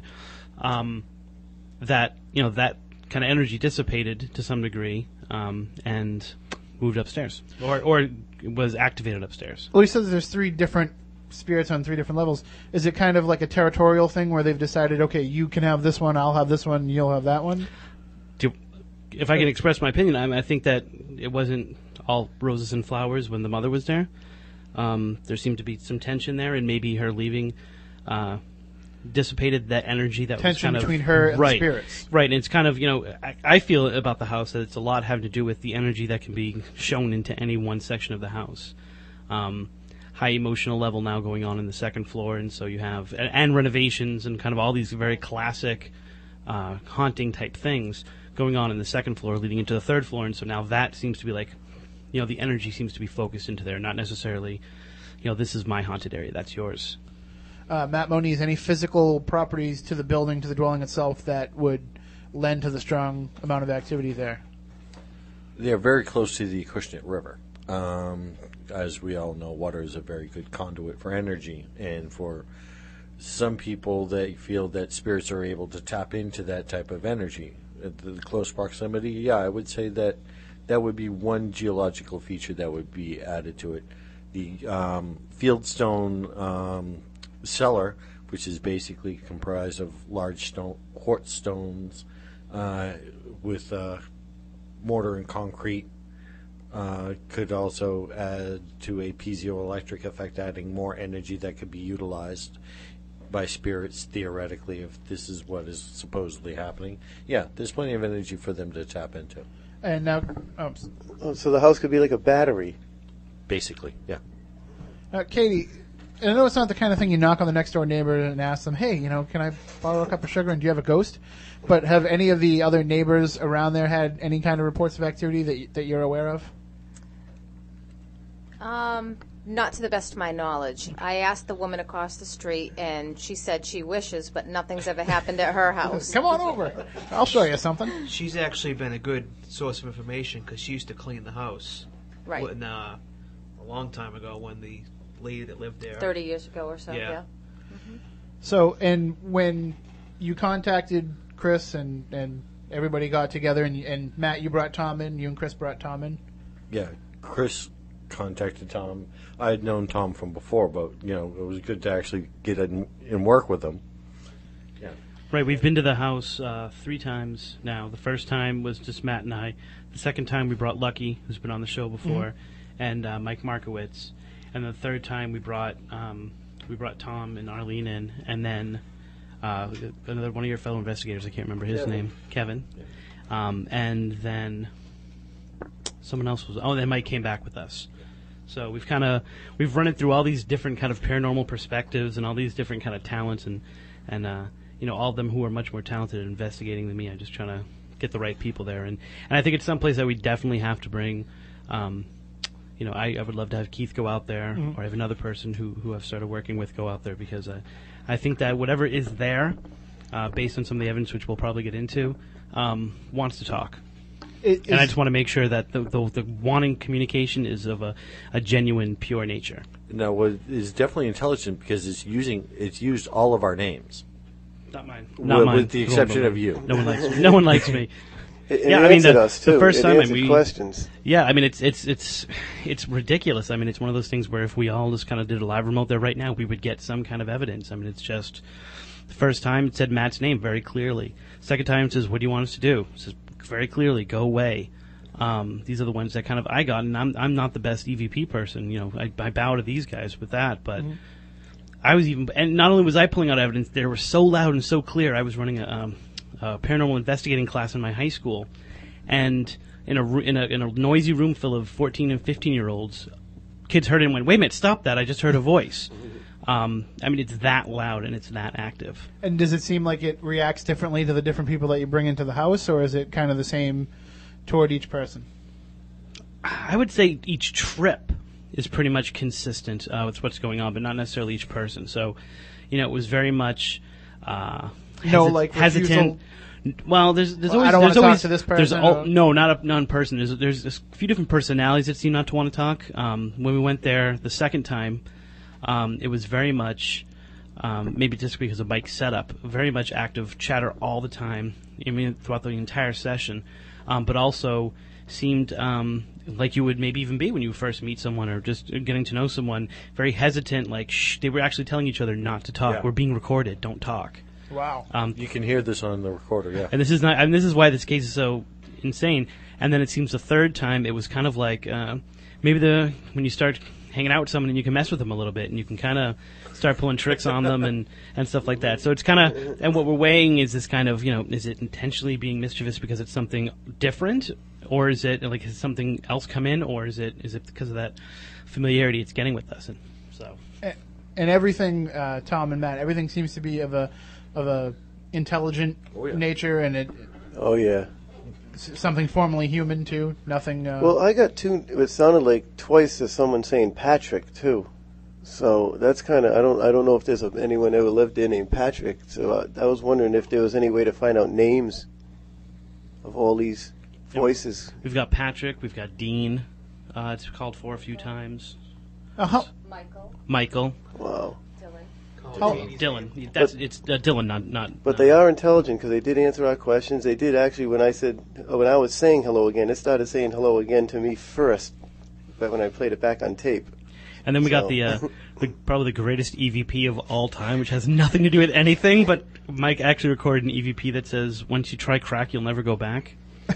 So we're picking up all this other weird stuff too, and then also, which was probably that's a commercial. Probably one of the saddest ones we've gotten there was the, you know, if you love me, why do you hit me? Wow. So it definitely seems to be residual stuff we're picking up as well as. So, I mean, do you think in what you've acquired and what you've experienced in the house, do you think that this is probably the spirits of people who came into it when it was a funeral home, or do you think it was something totally unrelated to that? I think where it's so old, so many people have lived there, that it could be from people that live there, or right. And we have a predominant theme that goes on. We've got, it sounds like children running up and down the stairs. It's hardwood floors, and it started, I guess, last Christmas Eve. You know how kids get excited on Christmas Eve. They were running up and down the stairs, and the guy from second floor opened the door thinking it was my kids to open the door and say, "What are you guys doing?" And there was no one there. And then I heard it later on after everyone had gone for the night. Have there been a lot of kids that have lived there over the years, as far as you know? I have no idea. Because I actually have a theory about children, ghosts, and children energy, and I guess we only got a couple minutes here, but I'll share it real quick. I think, having watched my son as he grows up, they expend so much energy, they have so much to burn, that I think that it's just making that imprint, and then that's why we have these, you know, every haunted location, you have ghosts. You know, not necessarily, it doesn't really work if it's an intelligent haunting and it's responding to things, but in terms of residual energy, I think the kids just burn it off and leave it behind. Well, there might be a residual or an intelligent haunting that doesn't like that about the house. Yes. If someone else wants to get into that. Oh, like the old lady yelling at the kids? Yes. All right, this sounds like a good place to stop, and we'll pick it up in the next hour. Because we definitely want to get into some of the evidence that you've gathered, and we'll play some of the EVPs. Maybe we can get some up on the radio in the next hour. And what we'll do is, usually at the top of hour number, well, it'll be 3 tonight, but would normally be hour number 2, the 11 o'clock hour, we'll do the Weekend Weird. We'll push that off till the end of the show, or maybe not even at all, as we go over more of this evidence. If you have any questions, if you have any experiences you'd like to share, maybe you've had similar experiences and you want to let us know about it, just give us a call at 508-996-0500, 508-291-0500, and we can talk to you about that. And of course, if you have a story that you'd like to tell, an experience that you'd like to share, this is probably the best panel you could talk to, because we have investigators, we have people who chronicle these type of activity. We have a call. Let's take it real quick before the break. How much time, Matt? 1 minute. Okay, 1 minute. Good evening. You're on Spooky South Coast. How you doing? You are interviewing John and Katie? We are, yes. Yes, well, they just... Hold on, let me get out of the room. That's I just opened up That's the door, that's went upstairs, and talked to them. I said, you got to be quiet, blah, blah, blah. I come back downstairs, they shut our radio completely off. Nobody was touching it. Well, that They hurts our shut ratings. everything off. That's bad for ratings. Well, I'll tell you what. We'd like to talk to you actually in the next hour, if you don't mind hanging on or calling us back at about 11:06. Yeah, that's fine. I mean, all kinds of weird things are going on. They shut everything off. They wouldn't let us listen to the radio. Nothing. Okay. Well, we'll definitely talk to you in the next hour. More on this case, the Acushnet haunting. We'll talk about it more when we come back here on Spooky South Coast. Lost civilizations, extraterrestrials, myths and monsters, missing persons, magic and witchcraft, unexplained phenomena. For 58 years, Fate has provided true reports of the strange and unknown. Fate is a factual magazine containing articles by experts in all walks of life and by others just like you who have had something dynamic, significant, and truthful to say. Keep up with the latest on all aspects of the paranormal, angels and miracles, psychic phenomena, ghosts, UFOs, and much, much more. To subscribe, call now at 1-800-728-2730 or visit their website at fatemag.com. That's 1-800-728-2730 or www.fatemag.com. What are you waiting for? Your fate awaits. The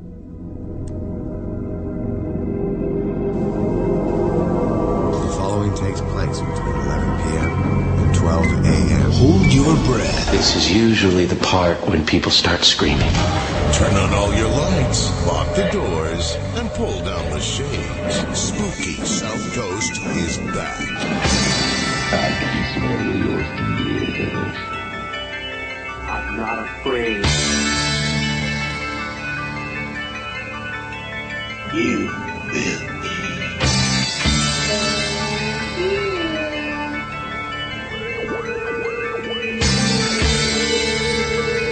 Welcome to Spooky South Coast. Look, I know the supernatural is something that isn't supposed to happen, but it does.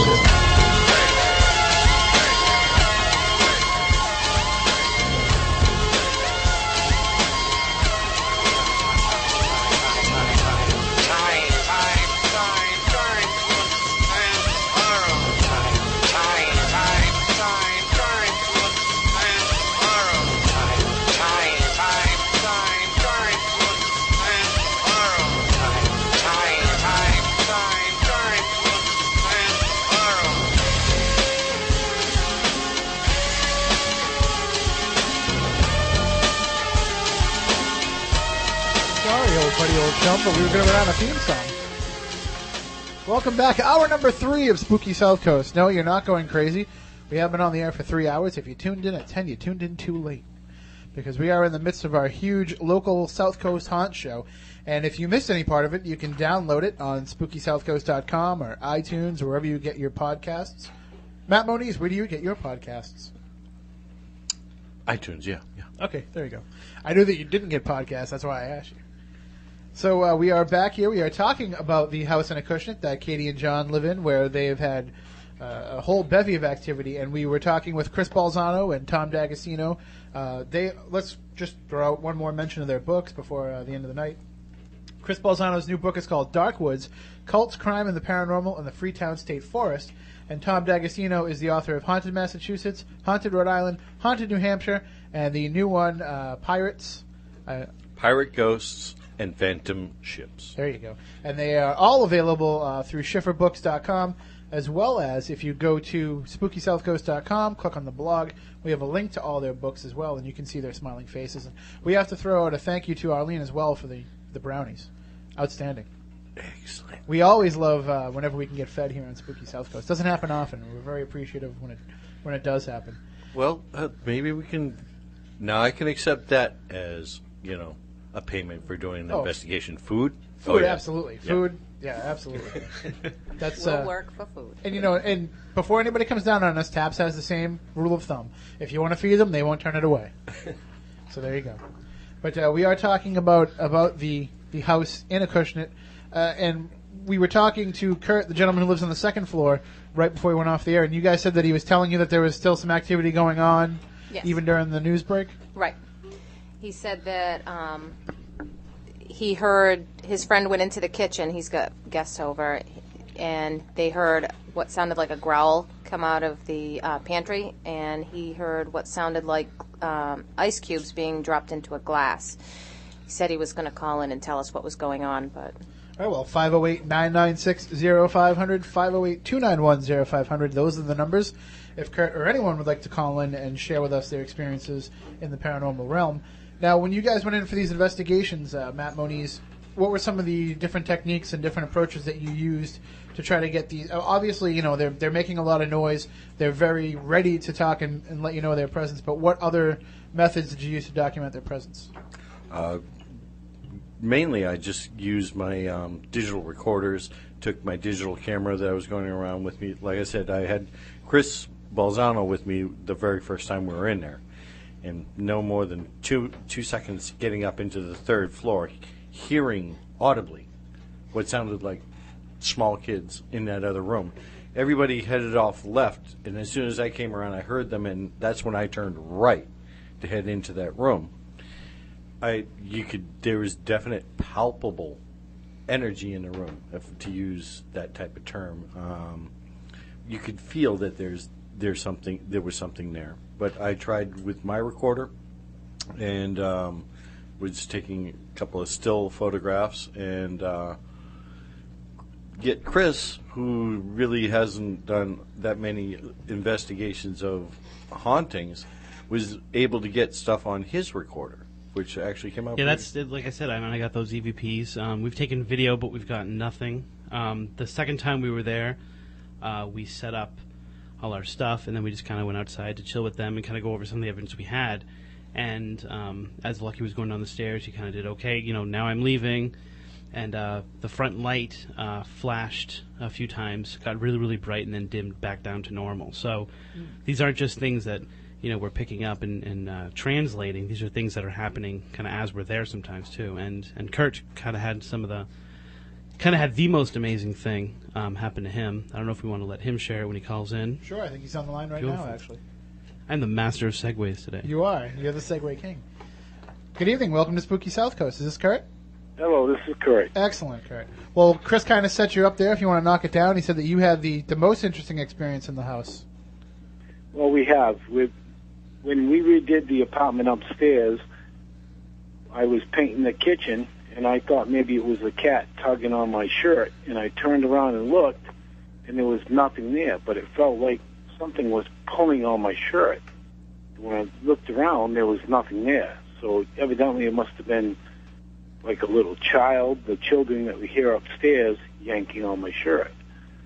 And we've heard voices. My children who stay in the summer actually heard voices outside in the hallway, and they thought it was in the street. Then, actually tonight, not that I'm racing things, but tonight I went to open the door, I went up to the third floor, and I was talking, telling them, you can talk, you can say whatever you want, and I heard nothing. I came back downstairs, went into the living room to listen to the stereo, and it shut right off. Jennifer had to turn it back on so that we could listen to it. I was wondering if you could share with everybody the story of the baby powder, though. Oh, the baby powder, that's whole different. Now, first of all, I guess we should set it up first as Matt Moniz asked them to do that. Spread baby powder all over the floor. Yes. And just on a funny note, the last time we were there, because which is kind of interesting, really is funny. that for us it's funny when we were there, but the people that are in the house and the children that are in the house kind of know what's going on and kind of have a little bit of a they know what words to use and things like that. So I think it was Kurt. Was it your kids that went up there and said, "Well, we're going to get evidence," and they splattered the entire floor with it, so there was nowhere to walk, and we didn't know that. And we went up there and we were sliding all over the place. No, that was me. Was it you? Okay. It was me. That was yeah, right. But then after we left, he had a serious encounter with the powder. Yeah, after they had put the powder down, we noticed a larger footprint than what mine is going into like a small closet. And Kurt has big feet. Yeah, but not that big. It almost kind of looks like a Fred Flintstone. It doesn't even. Bigfoot is another show. It's actually because I was reviewing it tonight. It's almost more like Fatfoot. I mean, it's got these really fat features I have a size to it. 11, and this was more like a size 13 or 14. I wasn't there. I haven't been in the house yet. Well, I hope not. Not when I'm home, anyway. But anyway, once I noticed the footprint, then later on, I had this. After the powder was put down again, it was like this design of like this weird-looking wolf, and there was a woman with the head, the arms, and a long dress, and that was made in the powder. And also, I went upstairs and I said, "Look, what's the matter? I'm here. I live here all the time. I'm not working.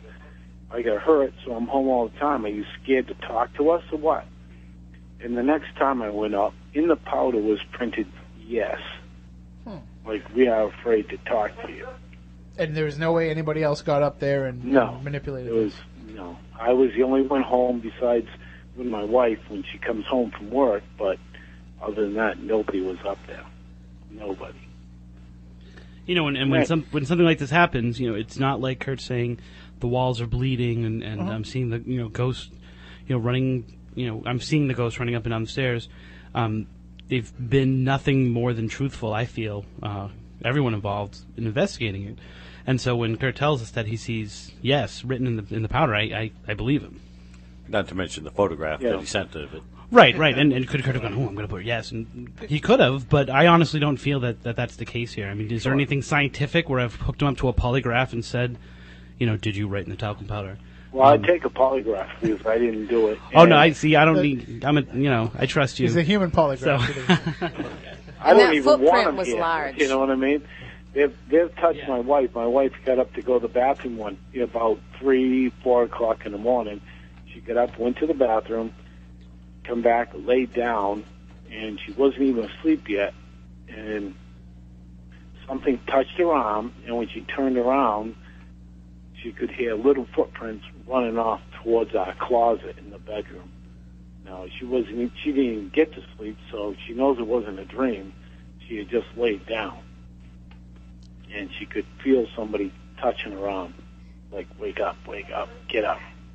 And it wasn't the cat, because we don't allow the cat in the bedroom, because he raises holy hell all night. So we keep him out of the bedroom. And that's mostly what it is. You don't really see anything full on. Right. You hear things and you feel things. You see things out of the corner of your eye. What about the sounds of, like, the bell that you guys put upstairs? Right. Why don't you get into that? The bell is a whole different thing, Yeah, too. the bell You heard is a the different bell. thing. I put the bell up there. I don't remember who told me, but... Wasn't it Chris that told you to put the bell No, up there? it Was wasn't. Matt? I think it was Marianne from the community center told me that, if you give them something to play with, they'll think it's their own. So when my aunt died, I got a bell that we bought in Ireland, and I put it up on the shelf, and I said, "This is for you. You can ring it any time you want to." And shortly after that, Jen from second floor says she hears the bell ring at least 3-4 times a week. She hears it ringing all the time. Now, Kurt, did you put powder around the bell? Because I thought you did. I put powder on the bell. I didn't see any footprints, but what I noticed, if you remember when I took pictures of the bell, I took a picture of the bell, and then 1 minute later I took a picture of the bell, and I didn't think anything of it until I went through them. Between when I took the picture of the bell, 1 minute later, the bell was in a different position, and I still have the pictures in my phone. They were in 2 different positions. Right. Within 1 minute. Right. Wow. Now, so is the third floor where you get most of the audio stuff, like, so overtly? Is that where you can really hear it, where you can really pick up on it? Are you asking me? Anybody? Well, they hear it out. Kurt and Jen hear it outside of their room. They hear the running like from one room to another room, but then also up and down the stairs. Right. Right. The up and EVP down. evidence. And then when I brought Margaret in, I went upstairs just kidding around the bird. Margaret's I have a cockatoo, and I said, I have the bird inside now, so you can come play with it.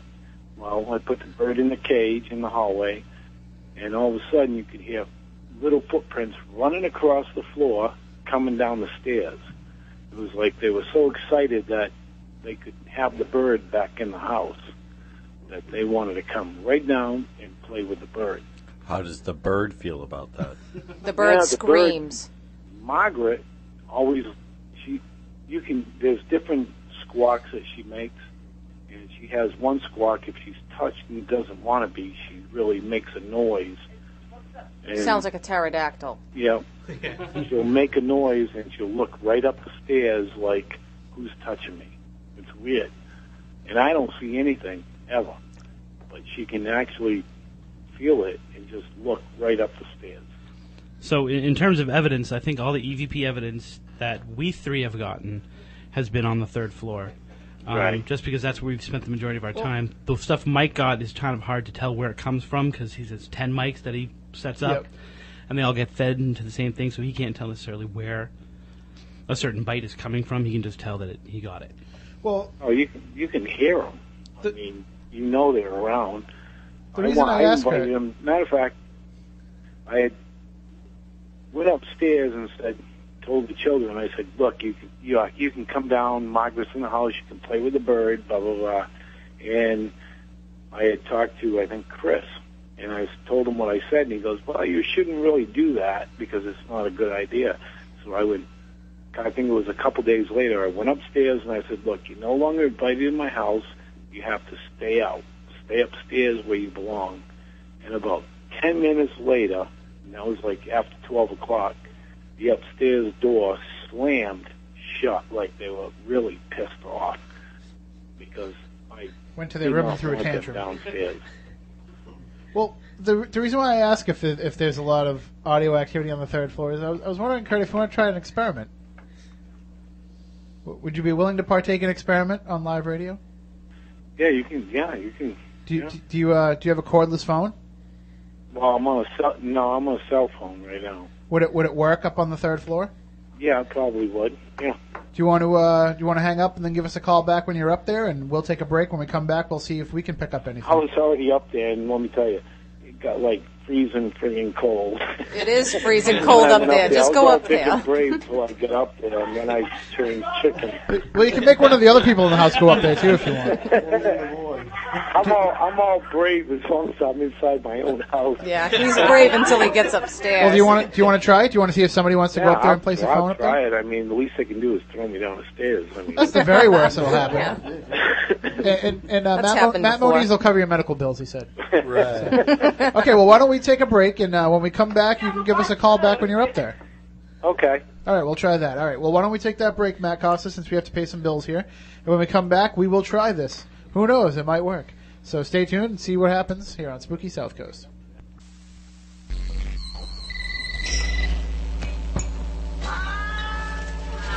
Hello. Hey, man. You up?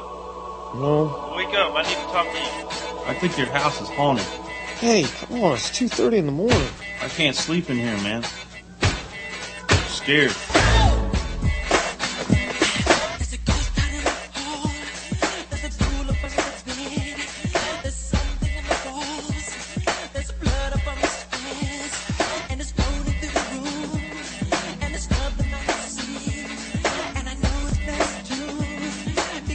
Welcome back to Spooky South Coast. Tim Weisberg here. Sorry, jamming out to the Michael Jackson.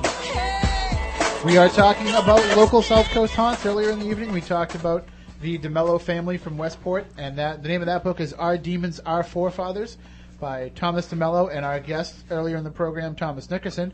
You can pick that up in all the local bookstores, and also there's a link to purchase it online on SpookySouthCoast.com. But, wherever you go on to buy books, Amazon, or that's the only one I know that we can promote for sure. But wherever you buy books online, you can also find it there as well. And that's where you can also find Dark Woods, Cults, Crime, and Paranormal in the Freetown State Forest, as well as Haunted Massachusetts, Haunted Rhode Island, Haunted New Hampshire, and Pirate Ghosts and Phantom Ships, all by Tom D'Agostino. And Chris Balzano, when's your next book due? My next one is actually due around May. That's called the name of your own book? Ghostly Adventures or something like that. It's one I wrote for a publisher. It's kind of like a, come in, work on it a little bit, and then put it out there. So it's my name on it, but I basically took someone else's book and rewrote it. And then So you plagiarized. It's not plagiarism when the publisher actually gives you the material and says, change this around. Ghostly Adventures, there you go. That's what it's called. All right. Ghostly Adventures is due out in May or June. That was kind of pushed back a little bit, and then next Halloween will be Ghosts of the Bridgewater Triangle. Awesome. And that's actually going to feature John and Katie's story in it. So. Excellent. Can't wait for that one. And Tom, you have anything that you're currently working on? I know that Pirate Ghosts and Phantom Ships is soon to come out. But is there anything else that you're in the process of writing now? Actually, yeah, we're almost finished with Abandoned Villages of New England. Wow. There's enough to write a whole book about them? I found about 40 of them. Wow. Yeah, that are really notable, and some, of course, more notable than others. And we put in all the ghosts and incredible stories of these places. And you were able to get into a lot of these locations where other people might not have been? Yes, actually. Some of them were way deep in the woods and a bit of a hike, but others were pretty close by, and we could get in and get to them. In Dogtown, Barrahack, we have permission, Ramtail, Hampton City, places like that, yeah. It works out well that you're not afraid of a little poison ivy. Where's the one you dragged me out to in Connecticut? The name of that one. Oh, what was that? Patchogue State Forest, Maud's Grave? Yeah. Yeah, that one too. All right, well, we'll definitely keep our eyes peeled for that. We'll have you back to talk about that as well. So make sure you go out and check out these books. Great authors, great information, and everybody that we have on the show brings their own special style to what they cover. So, you might have read a book about ghosts in Massachusetts. You might have read a book about, well, not about the Freetown State Forest, but, you might have read another book about, ghostly encounters. But you have to understand everybody's different take and what they're looking for out of the story. And that's what's so great about involving these investigators on this case, because they each bring a unique perspective and a unique sensibility to what it is they're doing. Matt Moniz has these old tricks that he'll try that work for him all the time, and he's also wants that scientific proof, I've seen the guy in action. Some of the stuff that he comes up with, I'm like, what? Where did you think? But it works. The powder on the floor trick, he recommends that to people that call in and say, I think I have a ghost, and I'm like, that's just going to make a mess, but it works. It works in two respects. Number one, if there's activity, you see the footprints, and it's a medium for them to make communication. If it's just, I hear these things across the floor, you look on the floor later on and you see these tiny little footprints and, a tail drag mark, it's not a ghost, it's time to call an exterminator. So it works in both respects. I think it looked like Kurt had called in and we had him on hold during the break, and I think he either got too scared or he froze to death up the stairs on the third floor. So either way, we got a problem. But if he wants to try to call back, 508-996-0500, 508-291-0500, and we invite anybody to call in with any questions or stories that they might have that they want to share. So you guys are comfortable living in this house then with all this activity going on. It never crosses your mind to be concerned about it when you really aren't sure exactly who all these spirits are? No one's ever been hurt or threatened to be hurt. He doesn't care for it. But I mean, I don't care. Wanting to avoid it and being afraid of it are two different things. Yeah. Some people just choose not to encounter it because it's a different whole belief system that they want to jump into. They're not afraid of it, but they just don't want to start questioning everything that they ever thought beforehand. Other people are afraid of it and they just want to stay away. Right. I feel bad if it is children, if they're stuck. I do feel bad about that, but at the same time, you try to offer I'm not afraid. You try to offer them a little bit of comfort if they are children that are stuck, to make them feel... We talk to them. Yeah. Yeah. All right, well, let's go to the phones. Is this Kurt again? Hello? You're on Spooky South Coast. How you doing? Good. Good evening, young lady. Good evening, young man. How are you? Hi. Listen, I know that you're investigators and so forth, and this is just something that I would like to tell you. Okay, I grew up in the South End. I'm like half a century old. Okay, and when I was a little girl, I would always ice skate down they called it the Poor Farm, down at the end of Brock Avenue. They would flood the ponds. Can you hear me? Mm-hmm. Yep. And they would flood the pond would be flooded. There'd be lights. There was a warming house. And all the time I was growing up. So, I don't know about equipment. I don't know about the scientific, the classes or anything. But, you don't have to be a chicken to recognize an egg. Sometimes you just know and feel things. I'm very practical. It's nothing that I have ever really wanted, nothing I seek, and I'm no supernatural anything. However, I'd be ice skating down there, and I'd always get creeped out, like, when I'd go towards the back of the pond. For no reason, I'd be with a whole bunch of other kids doing a whip, whatever. As time went by, you used to have to go down there to get your food handler's license from the time I was 16, 17, when you're doing those part-time jobs throughout the years. And there was a green building down there. That's where the Board of Health was. Every time I'd walk through there, like the hair would stand up on the back of my neck. I could just, I don't know. I would always say, what children, I heard you say something about children. Children are very open. You're right, they're very open. When I was little, I stopped saying this years ago because people would laugh or just, say, you're bored or whatever. I'd say, I see air. I would just feel every so often, I even see out of the corners of my eye, I could see movement around me. Not all the time, but sometimes in certain places. But this place would just it would just chill me. No talk to me, no ghost talk to me, but I would feel like you have that whispers. sensitivity. I would feel like I'd feel great sorrow sometime when I was there. So as life went on, and I do like history, and I was an adult well into my 30s before I discovered that the Poor Farm used to be the TB hospital, and there was an isolation house there years ago when there was typhoid, malaria, contagious, tuberculosis, malaria, typhoid, contagious diseases. And if you want to investigate somewhere, I don't even know if it's still there, but whatever impressions are there must still be there. I felt you know how the hair will stand on the back of your neck, you just feel it, you know it. Oh yeah, and sure. I found that out. As a matter of fact, another place you could investigate since you have all the equipment, try the front of the new vocational high school off of Ashley Boulevard on Ashley Boulevard. They The front built of that it? high school so far back because there are mass graves there for all the contagious people that way back in Bedford and the area that were from the isolation house. So maybe there's just tortured souls. I really don't know. But you seem to know what you're doing. Sometimes I listen to your show and you have guests on that are so esoteric that no one knows what they're talking about but them. However, sometimes you have guests that just simply impress me. One time I called, and I think the gentleman was on the phone. He had a book, and he was supposed to be some kind of a psychic. Yes, Rick Hayes. Pardon me? Rick Hayes. You were supposed to leave me a book there. I went to WBSM. But I left you the book here. You never got it? No, I didn't. They said, well, they're not really part of the radio station. That's what they told me. Well, we're not. I mean, we're kind of free. We just come in here and take over the airwaves and we go home. I'm 50. I'm like I said, half a century old. My mother, he said to me, do you have a maternal grandmother? And I said, yes. I mean, the woman is 96 years old. And he said, I keep seeing roses. Her name is Rose. You could have knocked me over with a feather. Okay. I'm upset about this because he actually sent you a book. He sent it to me to give to you, and it was personally signed, made out to you, and everything.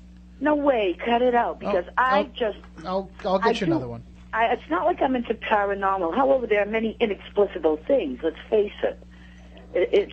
There are many inexplicable things, and believe me, I try to alleviate everything. That guy that they shut his radio off, he should teach the ghost to clean house because that's what they do.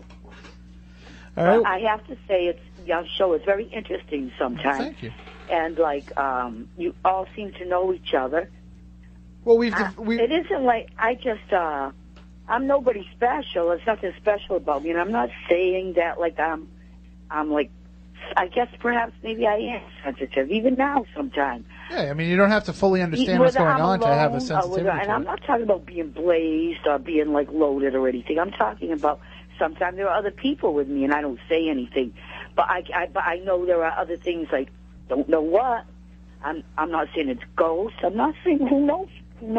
But like, my mind is open. It's not even that I want to believe in it, but when you alleviate every other possibility, there are inexplicable things that have happened in my half a century, in my 50 orbits around the sun, that I can't explain any other way. And I don't want it, I don't look for it, and it doesn't happen all the time, but it certainly is true. You can't deny what's true, but I realize that everything's open for rebuttal. Sure. I mean, we're not here to try to tell you, what to believe. We're here to just present it. And I'm not bamboozled, not easily at all. But like I said, sometimes some of y'all just definitely impress me. It's not like I'm going to go to Freetown State Forest and draw a pentagram. I mean, I'm not a loser. However, there are inexplicable things. And Freetown State Forest, like throughout the years, many things have happened. For some reason, it draws. We're going to save that for a whole other show. And to find out more, please purchase Darkwood, Cults, Crime, and the Paranormal in the Freetown State Forest by Christopher Balzano, www.masscrossroads.com. He's going to throw in the I don't have a computer, but I certainly do read. Well, we'll definitely be doing a whole show on Darkwoods coming up in January in the new year. We're trying to work out some details to do a big show on that. So make sure. I'm just pulling your coat. Just check it out. For real, check it out. It's down the end of Prost Avenue. Okay.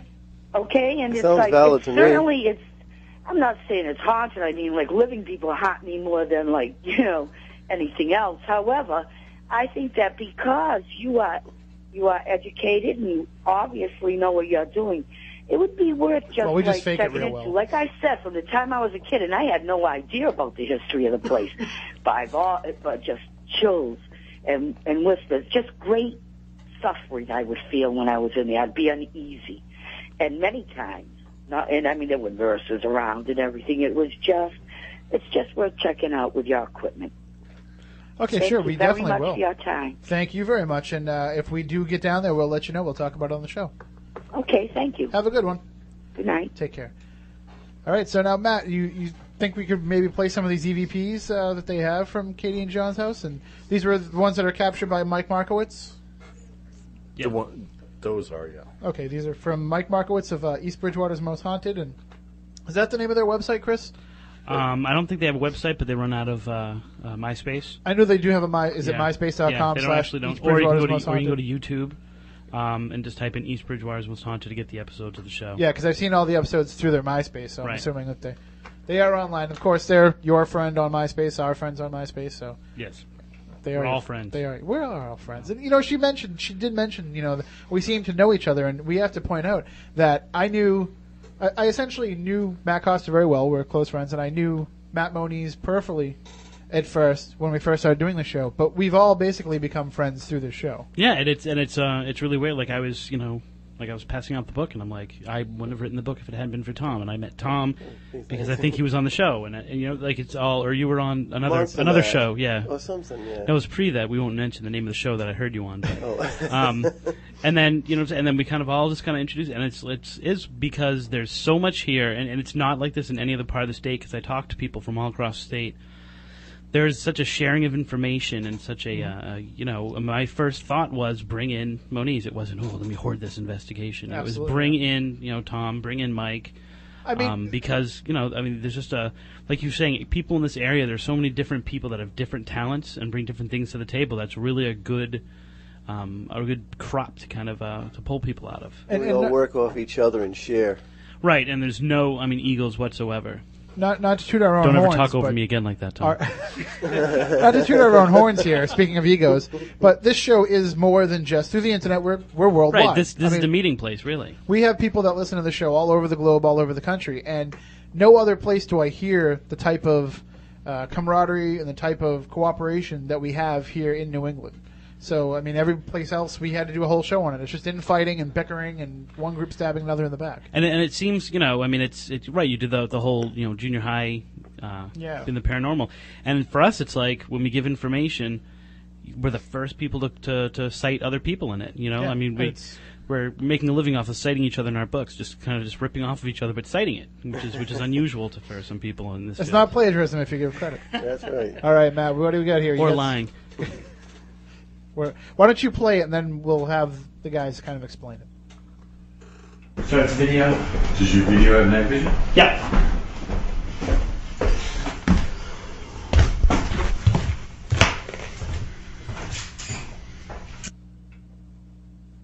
All right, what were we hearing there? Which track was that? Track one.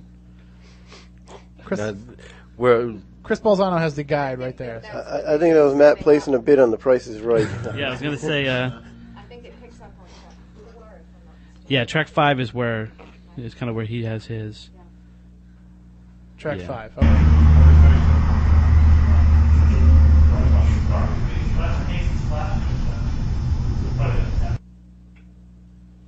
Okay, right at the end there, there's a little conversation going on between Matt and I, and at the very end you can just hear it says, can below.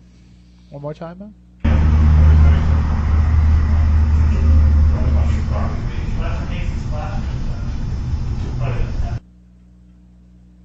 don't know if you can make that out. It's kind of. Sure. Is there another one? Go to a clear one. The one with the man that says, "Come, children, it's time to go," is quite clear. As you can tell, we had hours of preparation for this. These came out of Monize's trunk like 5 minutes ago. Yeah, and these were done by Mike Markowitz. His equipment is great. He records everything. Yes. Yeah. He leaves no room for error.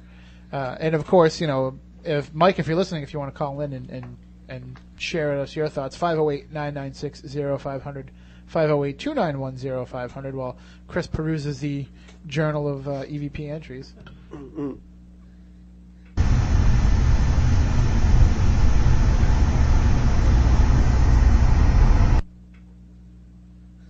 That was track 25? Okay. And that's kind of like symbolic of what he got a lot of low murmuring that he then kind of had to amp it up to. So the background of it gets amped up too. But when he was there, he described it as just constant chatter and kind of like what he was able to pick up there was these are all different voices. One says, "Hi, fellas." Then another one says, "It was beautiful, absolutely beautiful." Then kind of here's where it's kind of ambiguous. Are they talking about us? It says, "Let's not give in. Let's clear the air." And then someone else says, "Is there anyone in there?" And then someone else says, "Who cares?" And another person says, "I'll say." And it's kind of this whole conversation. Are they talking about us? Are they not talking about us? So maybe we can play the game. We can hear kind of that. They're different. Sure. They're at different volumes, different tones. All kind of overlaying each other? It's one of those conversations where it's bop, bop, One bop, right after bop. another. Right. They're responding to each other. Someone says, "Should we give in?" And someone else says, "Who cares?" It's kind of like the randomness you were talking about things responding. It's.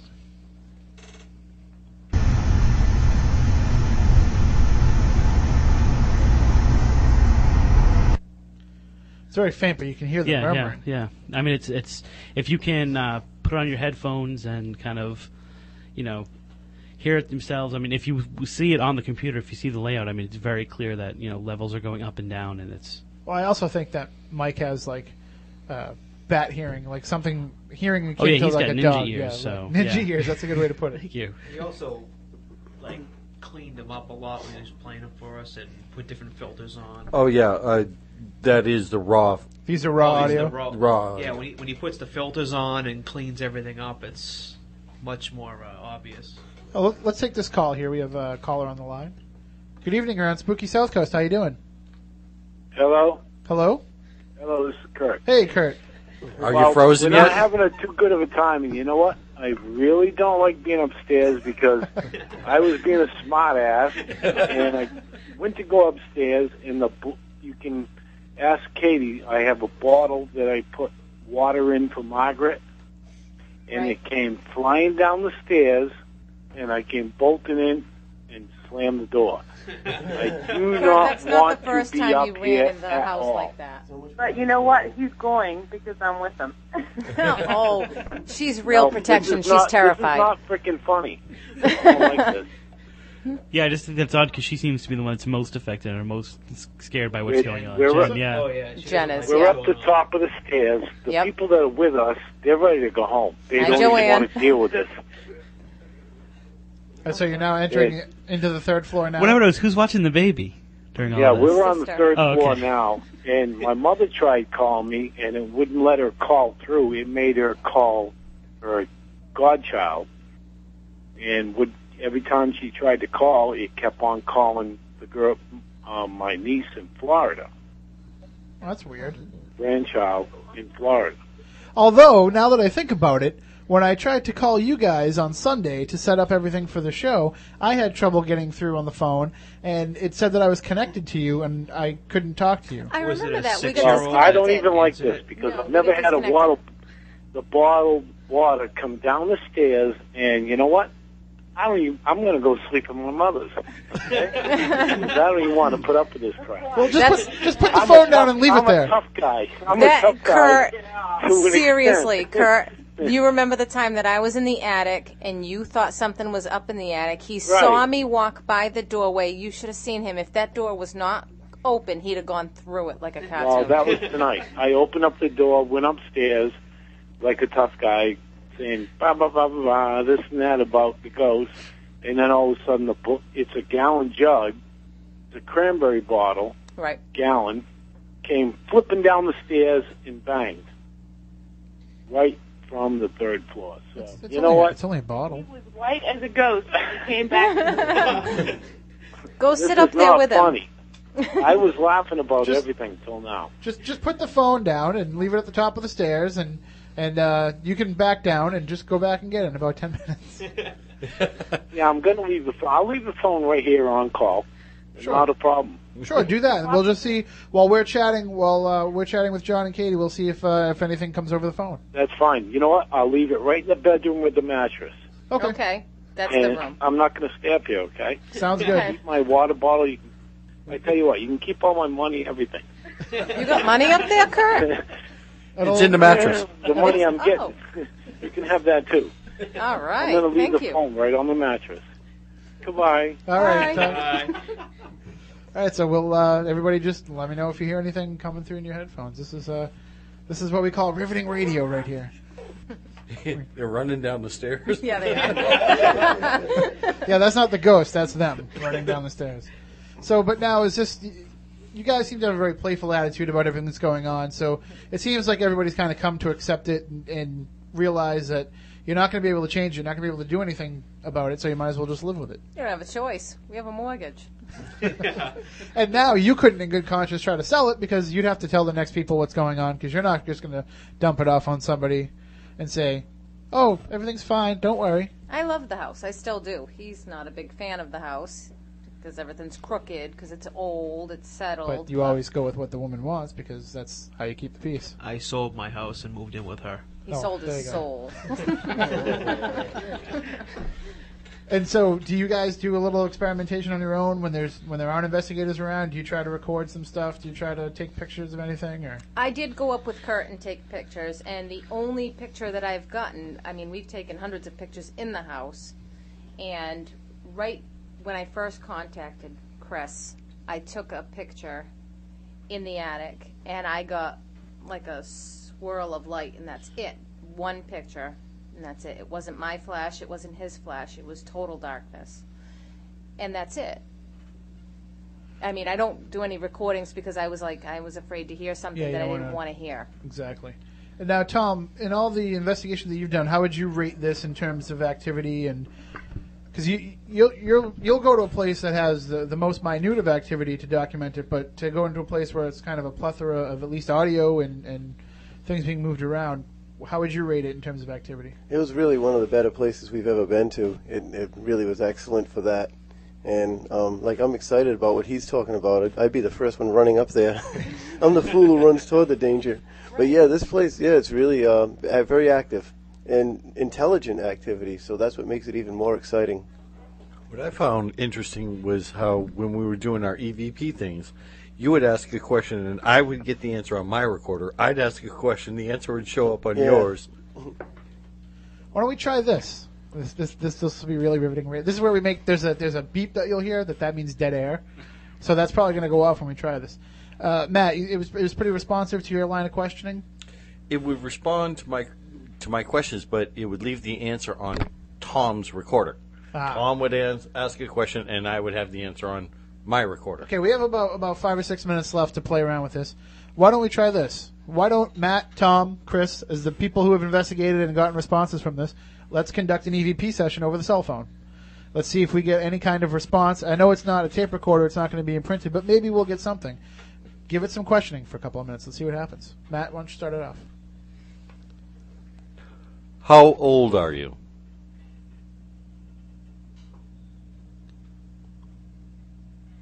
Hello, it's me again, Tom.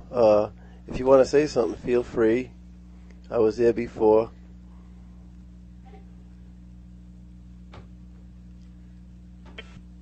Whoop. That was something. Good, Tom. It seems to respond to you. Yes, I was on the 3rd floor. Would you like to talk to me again? We could talk about anything you want. You can say hello to all these nice people.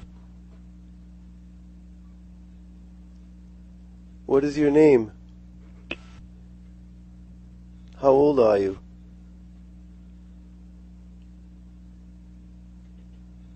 Do you want to talk to Matt or Chris? Do you recognize any of us?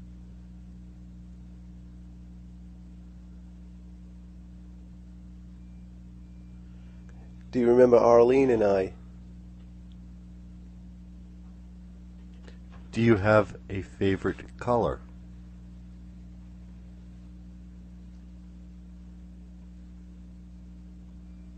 Can you ring the bell?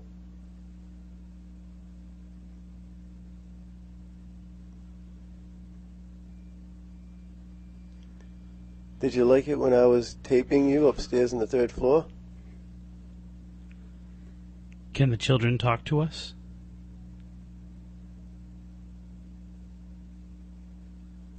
It's funny because we seem to get just a little bit of response, almost like I was trying to, you know how like when, if we're talking on a cell phone, I might say something, but I don't quite get it through because you're still talking and you hear that little, yeah, and that's what it sounded like. It was coming. I mean, I don't know. I'm picking up like very. Well, there's that. There we go. Yeah. Yeah, but then there's also like the little, and not only that, but. And this is something that Mike has experienced a lot. As soon as we began, the air conditioning went on. It's doing it. It's doing it while we talk, but then for it to do it when we're not making any sound at all, like doing it while we talk is probably just the cell phone reception and the fact that we have that slot jacked up all the way on the board. So that's why when I say it's going to do that, but to do it when nobody's making any noise, that's what I was interested in. Do you have anything else you'd like to say to us?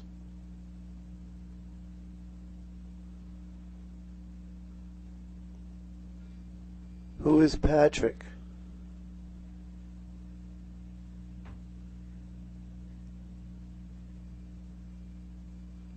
What do you like to eat?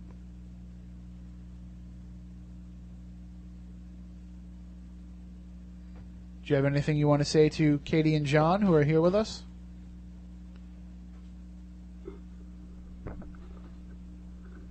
Katie, you want to just try asking a question, see if it responds to you? Do you know who I am?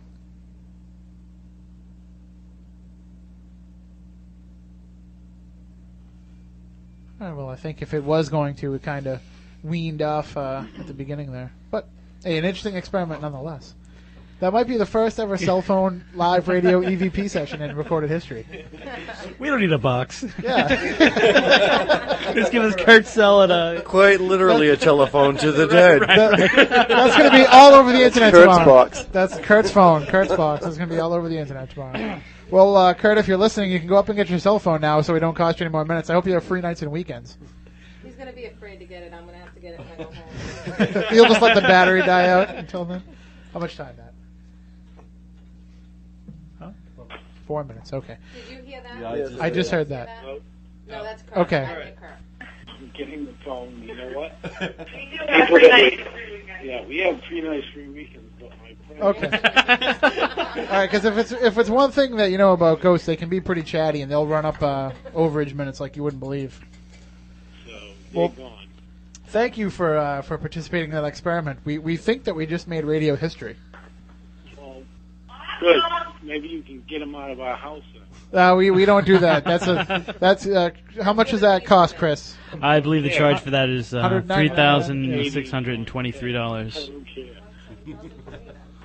Wow.